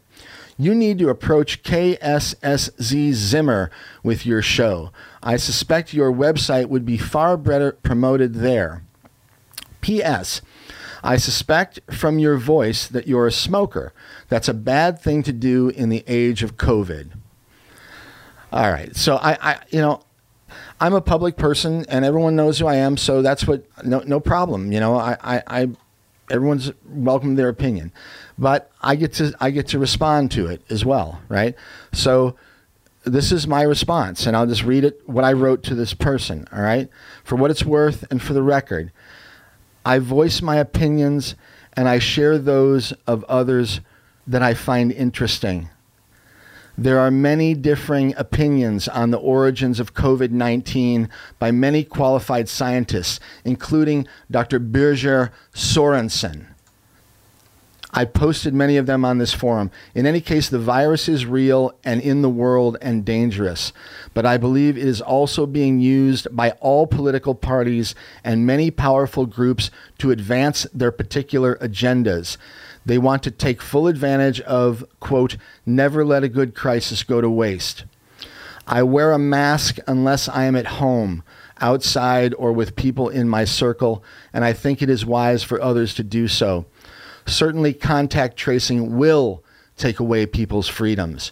Most will say this is prudent and necessary and acceptable. I do not.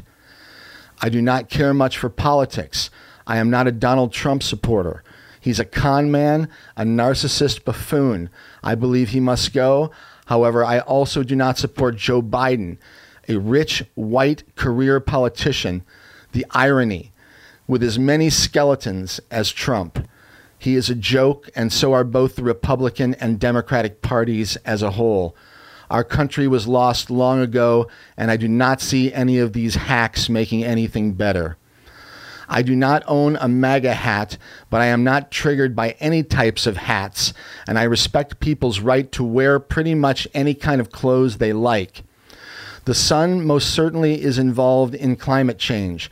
Any child could understand that. I have always maintained that humans play a role as well. I don't see where this is so controversial.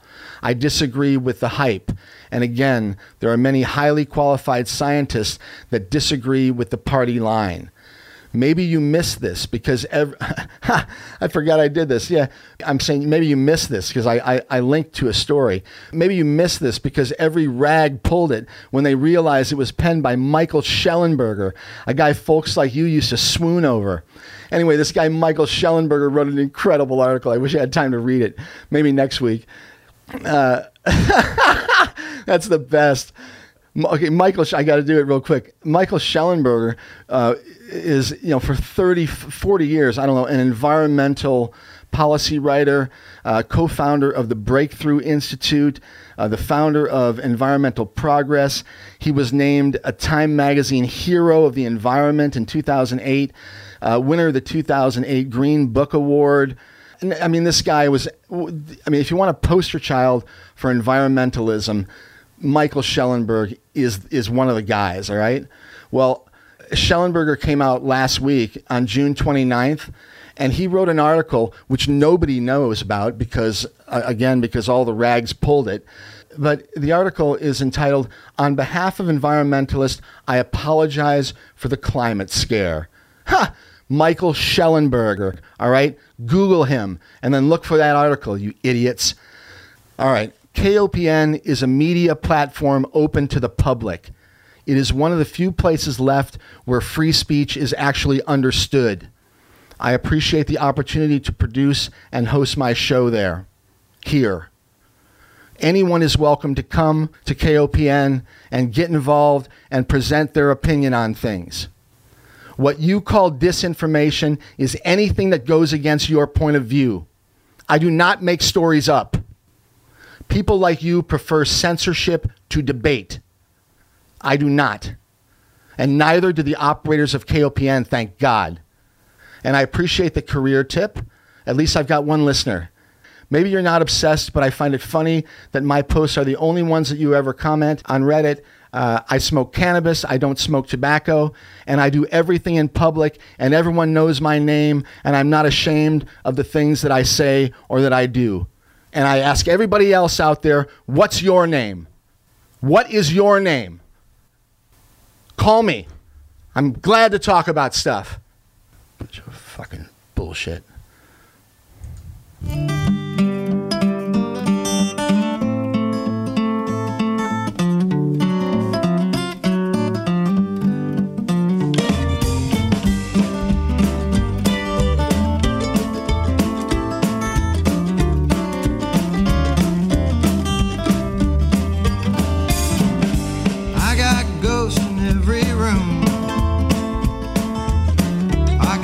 Talking, I know who they're talking to. And even when I wake, I lie there dreaming in my tomb. I got ghosts in every room.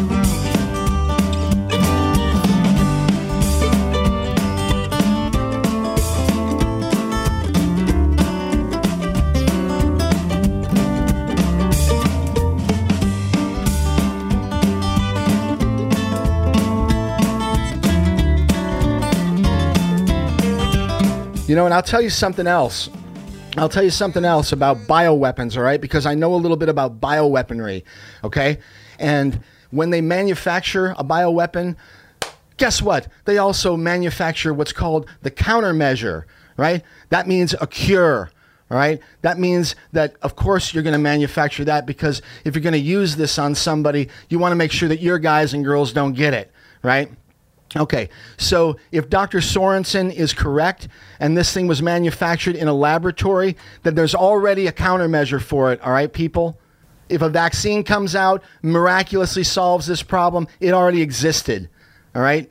They made it at the same time. That's the way this shit works. God. Apparitions in my brain.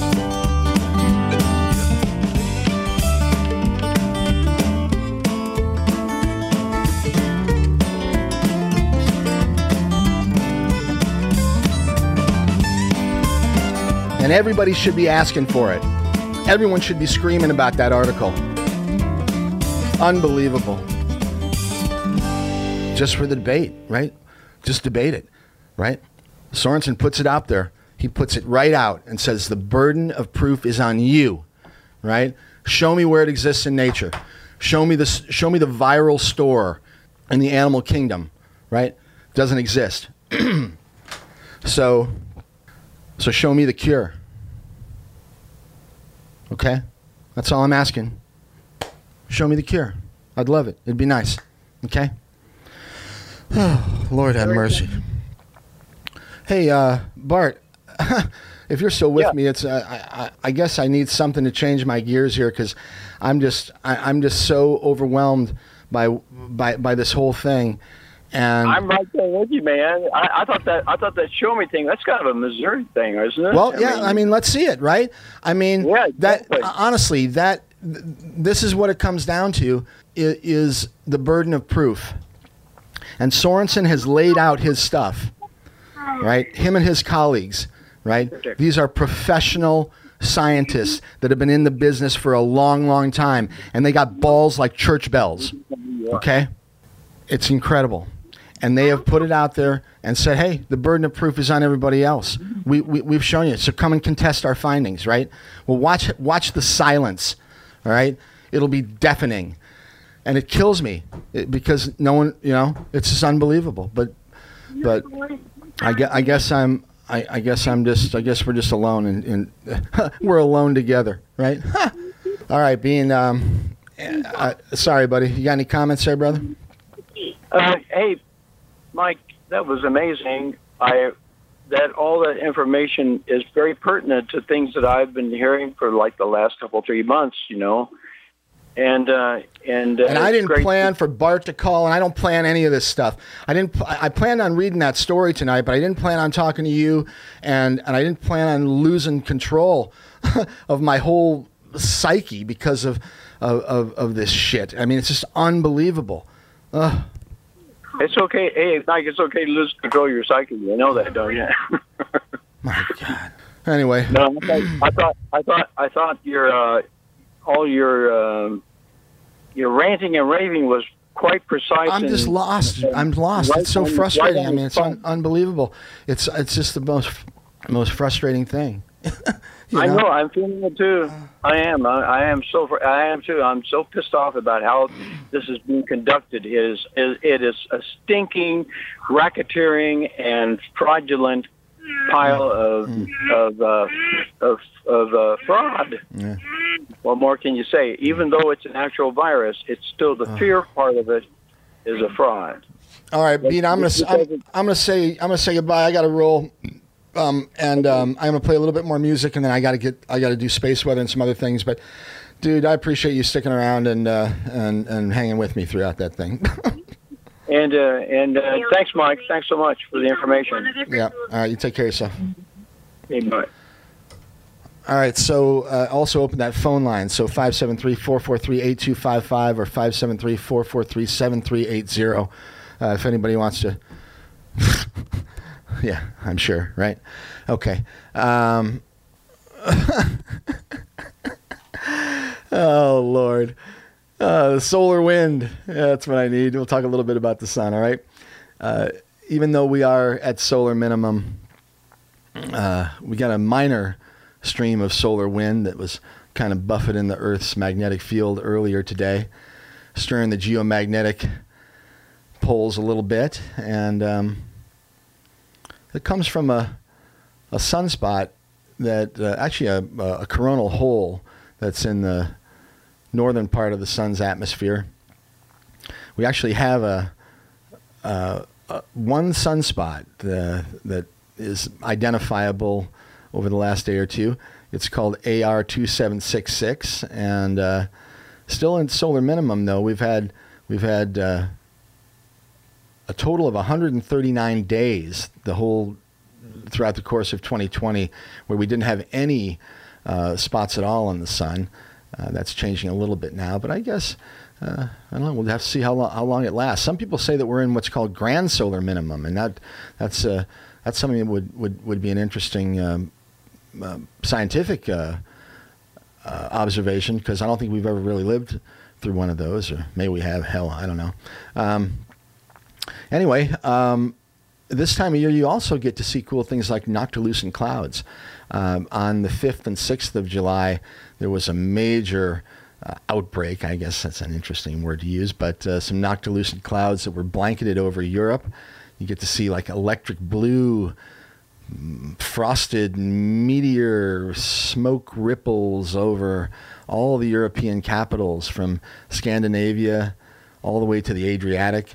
It was a phenomenal display of noctilucent clouds, and a man named Victor Veres photographed the outbreak from Budapest, Hungary, and I'm looking at some of those photos here at spaceweather.com, and I appreciate them sharing them with us. And yeah, awesome. Anyway, he says, I was just getting ready for dinner when one of my friends, Alex, cried, "Noctilucent cloud, party time," says Veres. The electric blue clouds were almost directly overhead. I ran to the car and drove up Gellert Hill for a view of the clouds over the most famous sights of Budapest, the Danube River, the Chain Bridge, the Buda Castle, and Parliament. And yes, my dinner got cold, says Veres.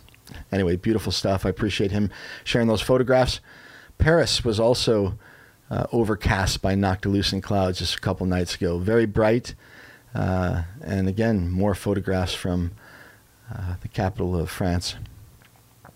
Noctilucent clouds are the highest clouds that you'll ever see, here on Earth at least. They are seeded by meteoroids. They float at the edge of space about 83 kilometers above the ground. The clouds form during summer when wisps of water vapor rise up to the mesosphere, allowing the water to crystallize around specks of meteor smoke. Wow, how cool. This summer, record cold temperatures in the mesosphere are boosting the production of noctilucent clouds. Record cold temperatures in the mesosphere. Interesting. That probably has something to do with the fact that we're at solar minimum, if I had to guess. But anyway, now there's a little story here about Comet Neowise. When European astronomers woke up yesterday morning to photograph Comet Neowise, that is otherwise titled C2020 F3, they saw something they didn't expect. The sunrise comet was surrounded by noctilucent clouds.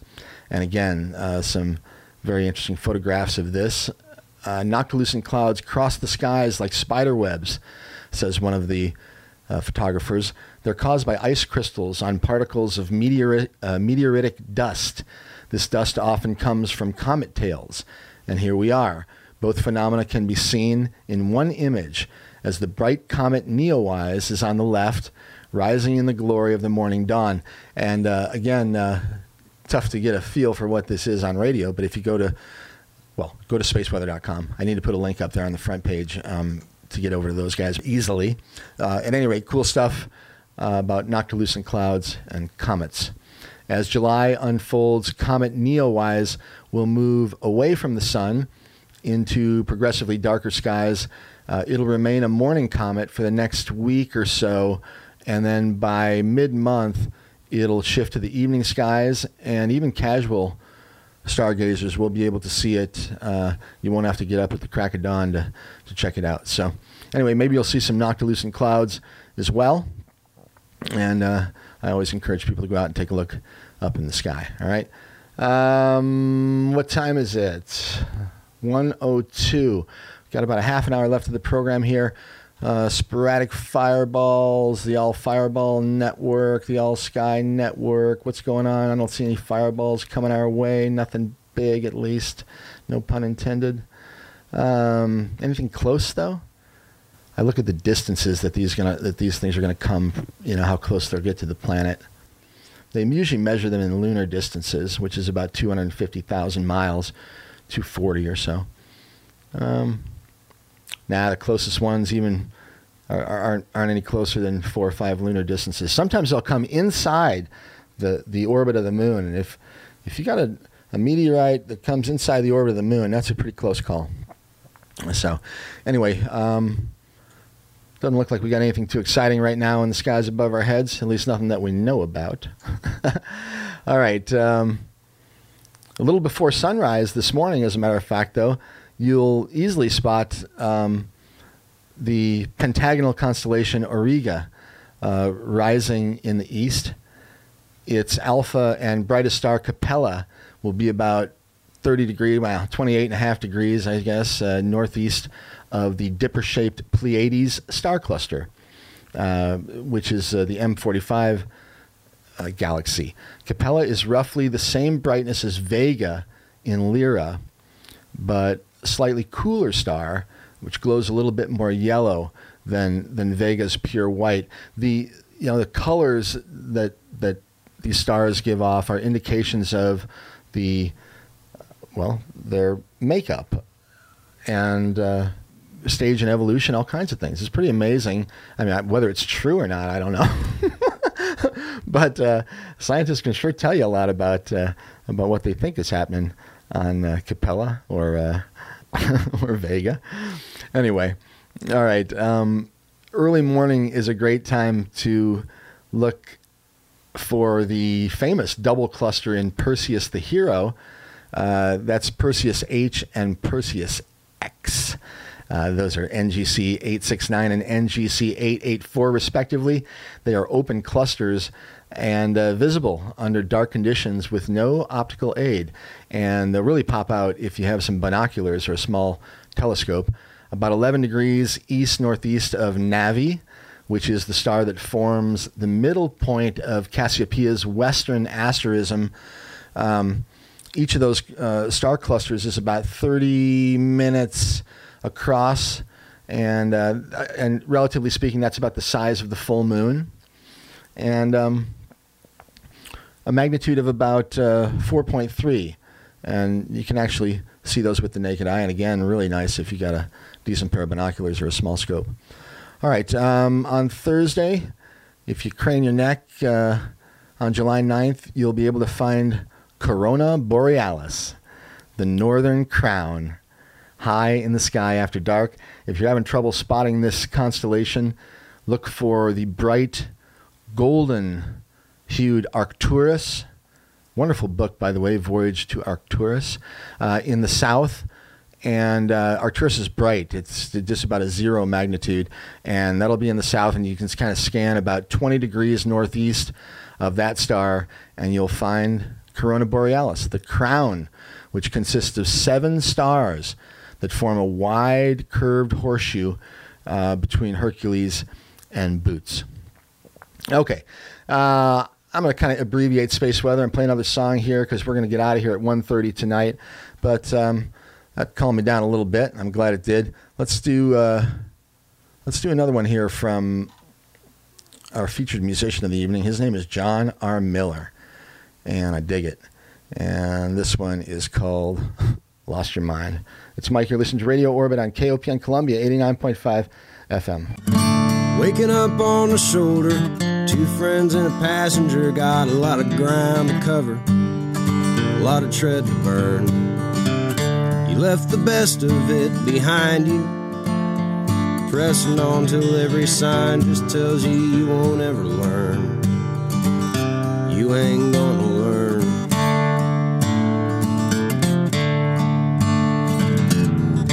Gray skies overhead, they don't mean nothing. It's gotta come down hard sometimes, something's gotta fall. You can drive that big machine till daylight, just keep telling yourself you gotta, or admit that after all, you ain't gonna survive. There's a rest stop in Virginia over the Tennessee line. You can trace it back to where you lost your mind.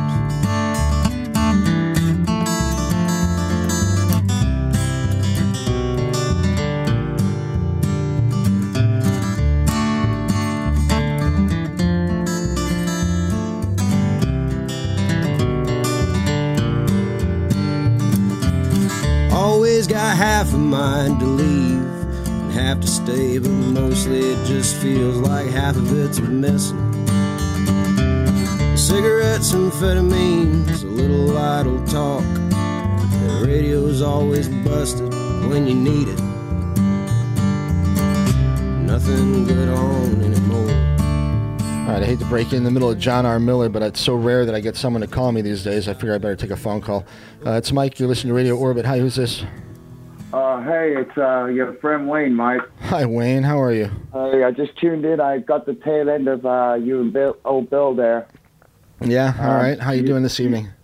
Pretty good, man. I'm really enjoying. You're really on fire tonight, my friend. I'm really glad I got around to tuning in and listening to you. Well, I appreciate it.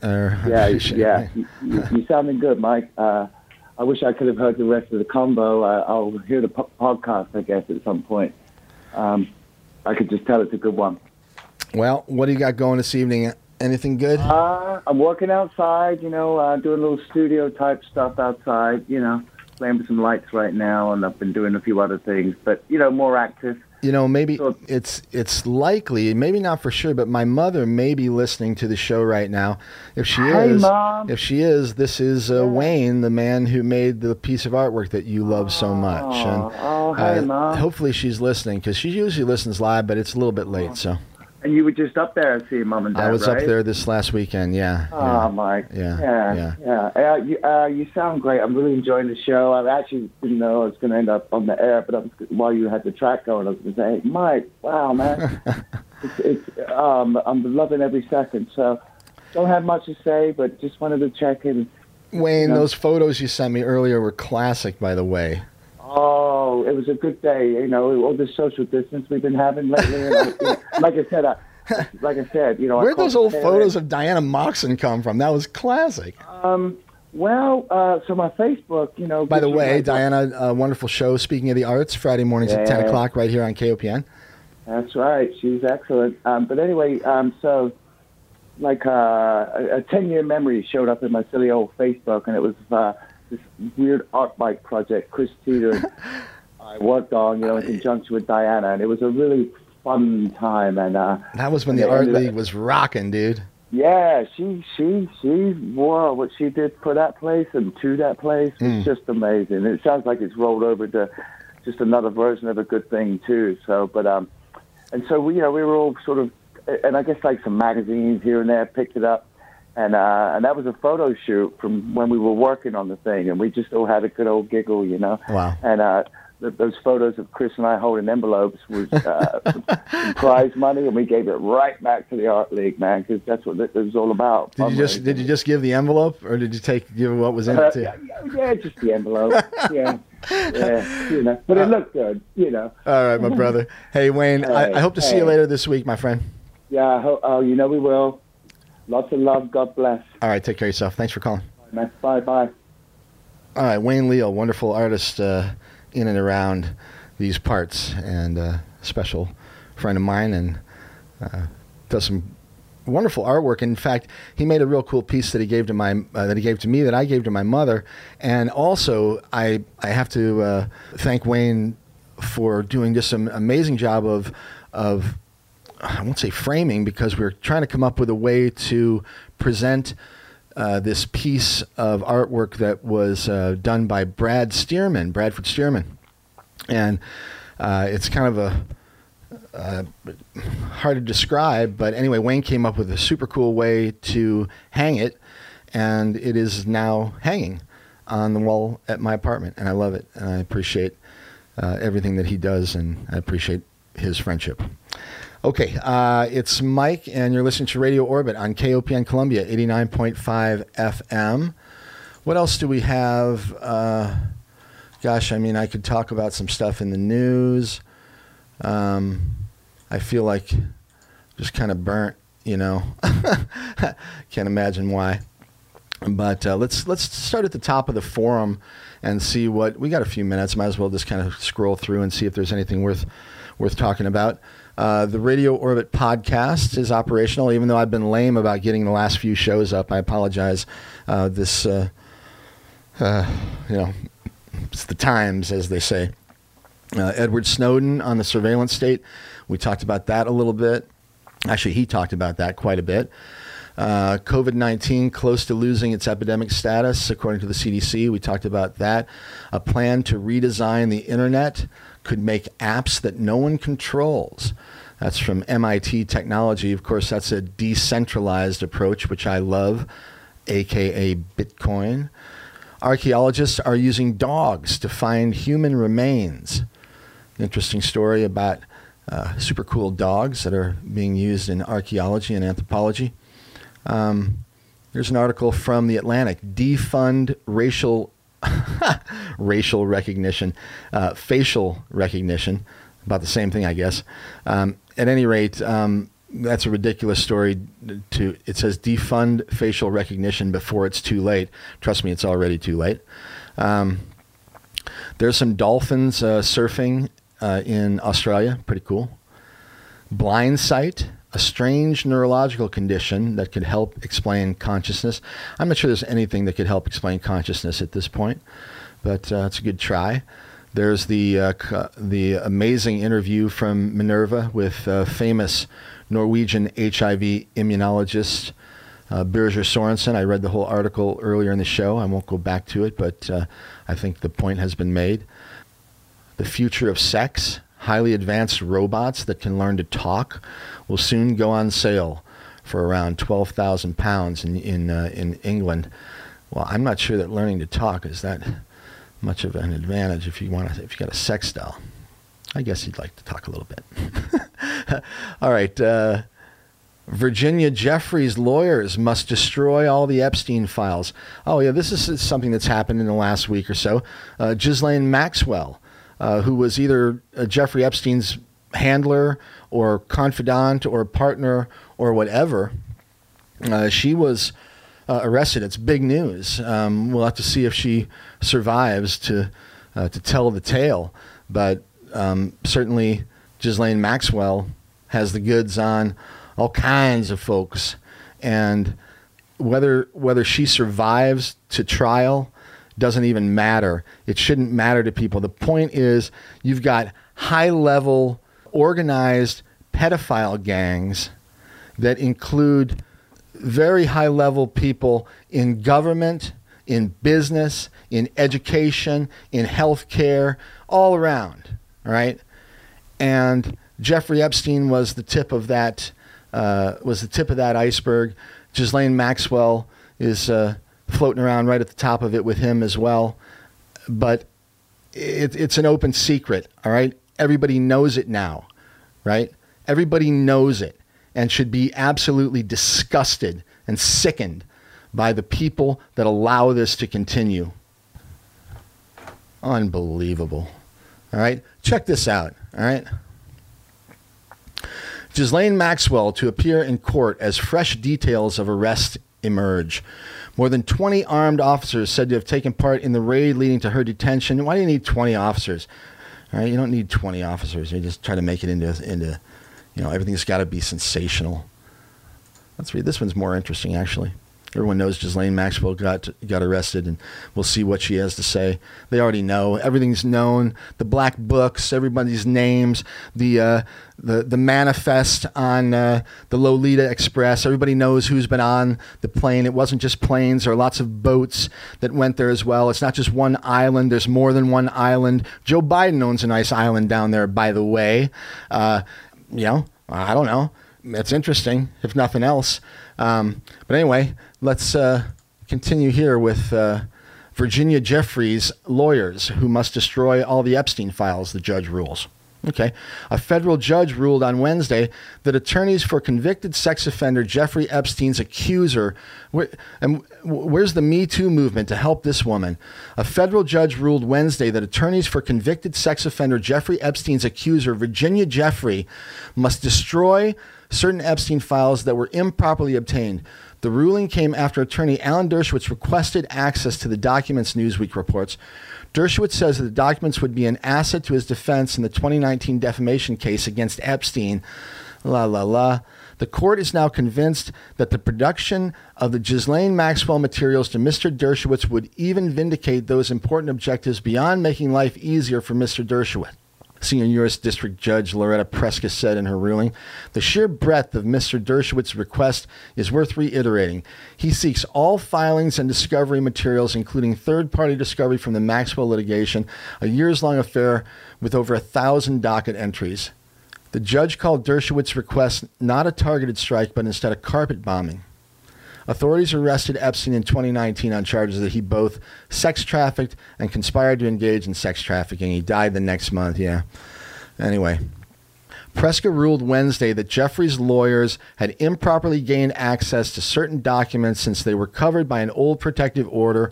The judge ruled that the lawyers must therefore destroy all of these documents and they cannot keep copies according to Law and Crime. The judge also noted that the law firm Cooper and Kirk must provide proof that the documents have been destroyed. Counsel shall submit an affidavit detailing the steps taken to do so. These documents, unbelievable, right? Wow, I guess you got to go to great lengths when this kind of stuff is coming to light. Anyway, I feel for this woman, Ghislaine Maxwell. No matter how bad she is or whatever she was involved with, I still feel for her right now. And I hope she tells the truth. I hope she has the chance to. Here's one. Here's a nice one. Controversial bill to microchip humans has passed in Michigan. Here's a nice Orwellian for you. Michigan passes controversial bill to microchip humans voluntarily, quote unquote, and there's not, I'm putting the quotes here, to protect their privacy. Wow. The Michigan House of Representatives has passed a controversial bill to microchip humans voluntarily in the state under the guise of protecting their privacy. The Microchip Protection Act would allow Michigan employers to use microchipping of their workers with their consent. However, researchers have shown that the RFID transponders may cause cancer, blah, blah, blah, blah, blah. Anyway, they passed a law in Michigan that they can now microchip employees of the Michigan legislature with their permission, of course. Bill Burr, fantastic comedian. Bill Burr and Bert Kreischer talking Bitcoin with Anthony Pompliano. That's a great podcast. You might check that out. Again, that's on the forum. There's an interesting video of a giant potato codfish attacking the spy squid. You know, they got all these cool little spy devices now that are fake animals, like in this case a spy squid, but I've seen, little monkeys and fish, but they're robots, and they kind of deploy them in the environment where real live animals are existing, and then they film it and see what happens. And anyway, this one where the potato codfish took care of that spy squid pretty quick. There's a story about the Patriots fan who stole the Giants Super Bowl rings. There's that story from Michael Schellenberger. I think you should read that if you're interested in climate change. And he's certainly one of the biggies over the last 40 years, and he's written some interesting stuff recently. Well, I guess that's about it. I think I'm going to say thank you and good night. It's been a rush, and I'm glad you were with me here. It's Mike. You've been listening to Radio Orbit on KOPN Columbia, 89.5 FM, streaming on the web at kopn.org. For me, MikeHagan.com, and I'll try to get this show up in the archives in the next day or two. I keep saying that about all the shows, but anyway, appreciate you listening if you did, and thanks to our musical artist of the evening, John R. Miller. Great stuff. We're going to play another one from John on the way out here. And thanks to Wayne and for keeping me sane throughout the show. All right. Next week, I don't know. We'll see if I'm still on the air. And I hope so. And I hope you guys have a great week. Do your best to take care of yourselves and take care of other people. It's a rough time right now, and do your best just to be a human. Take care of other people if you can. Take care of yourself, though, too. You got to do that as well. All right, it's Mike, and it's been Radio Orbit, KOPN, 89.5 FM. We're going to roll out of here with John R. Miller. This one is called... I might play a couple of them. Let's play Back and Forth, get out of here with Relaxation. All right, once again, John R. Miller. Catch y'all next week. She grew up too fast in the moonlight. Taught herself all that she knew. Nobody knew what she looked like when she took off her dancing shoes. There were men who'd have loved to mistreat her. Were a few to whom she gave the chance. She'll never take a ring on her finger. All she ever loved was the dance. It's back and forth to two steps and waltzes, dragging her heart behind through all the songs. If anyone knew the pain she'd been hiding, they'd never think she's doing wrong. There are few who claim she's just an angel, wearing a clever disguise. And if you can see past her old broken halo, she might take your hand for the night.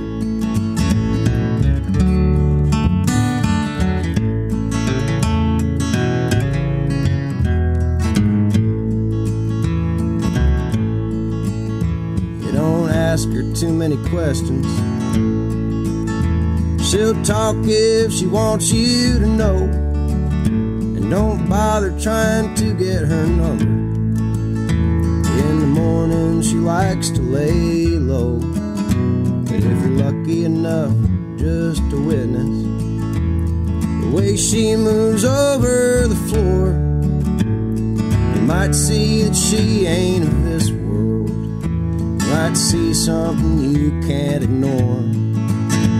It's back and forth, two steps and waltzes, dragging her heart behind through all the songs.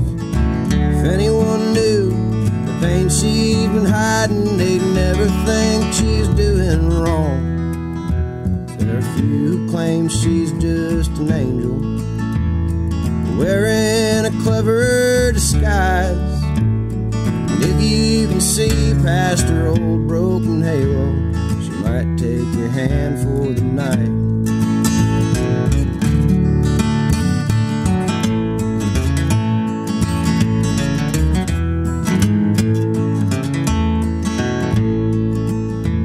There are men who'd have loved to mistreat her. There are a few to whom she gave the chance. She'll never take a ring on her finger. All she ever loved was a dance.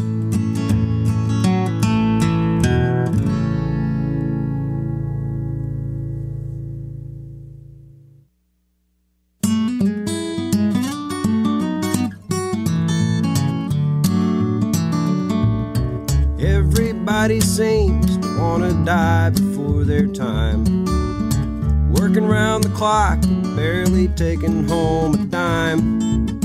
I got me a sound degree and a tried and true philosophy. Don't matter where I end up now, I'll still be doing fine.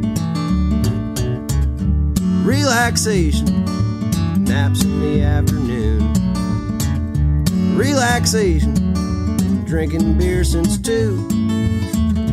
Relaxation, procrastination, time's wasted. Life's an endless vacation when you got nothing to do. I'm not one to deny a bit of work when it's around, but I ain't too inclined to buy a tie and go to town, running like a rat in a cage of his design, crying like a baby once you've wasted all your time. Relaxation, naps in the afternoon. Relaxation, the price is right for you. Relaxation, no taxation for this occupation. I got my own education, being on the move.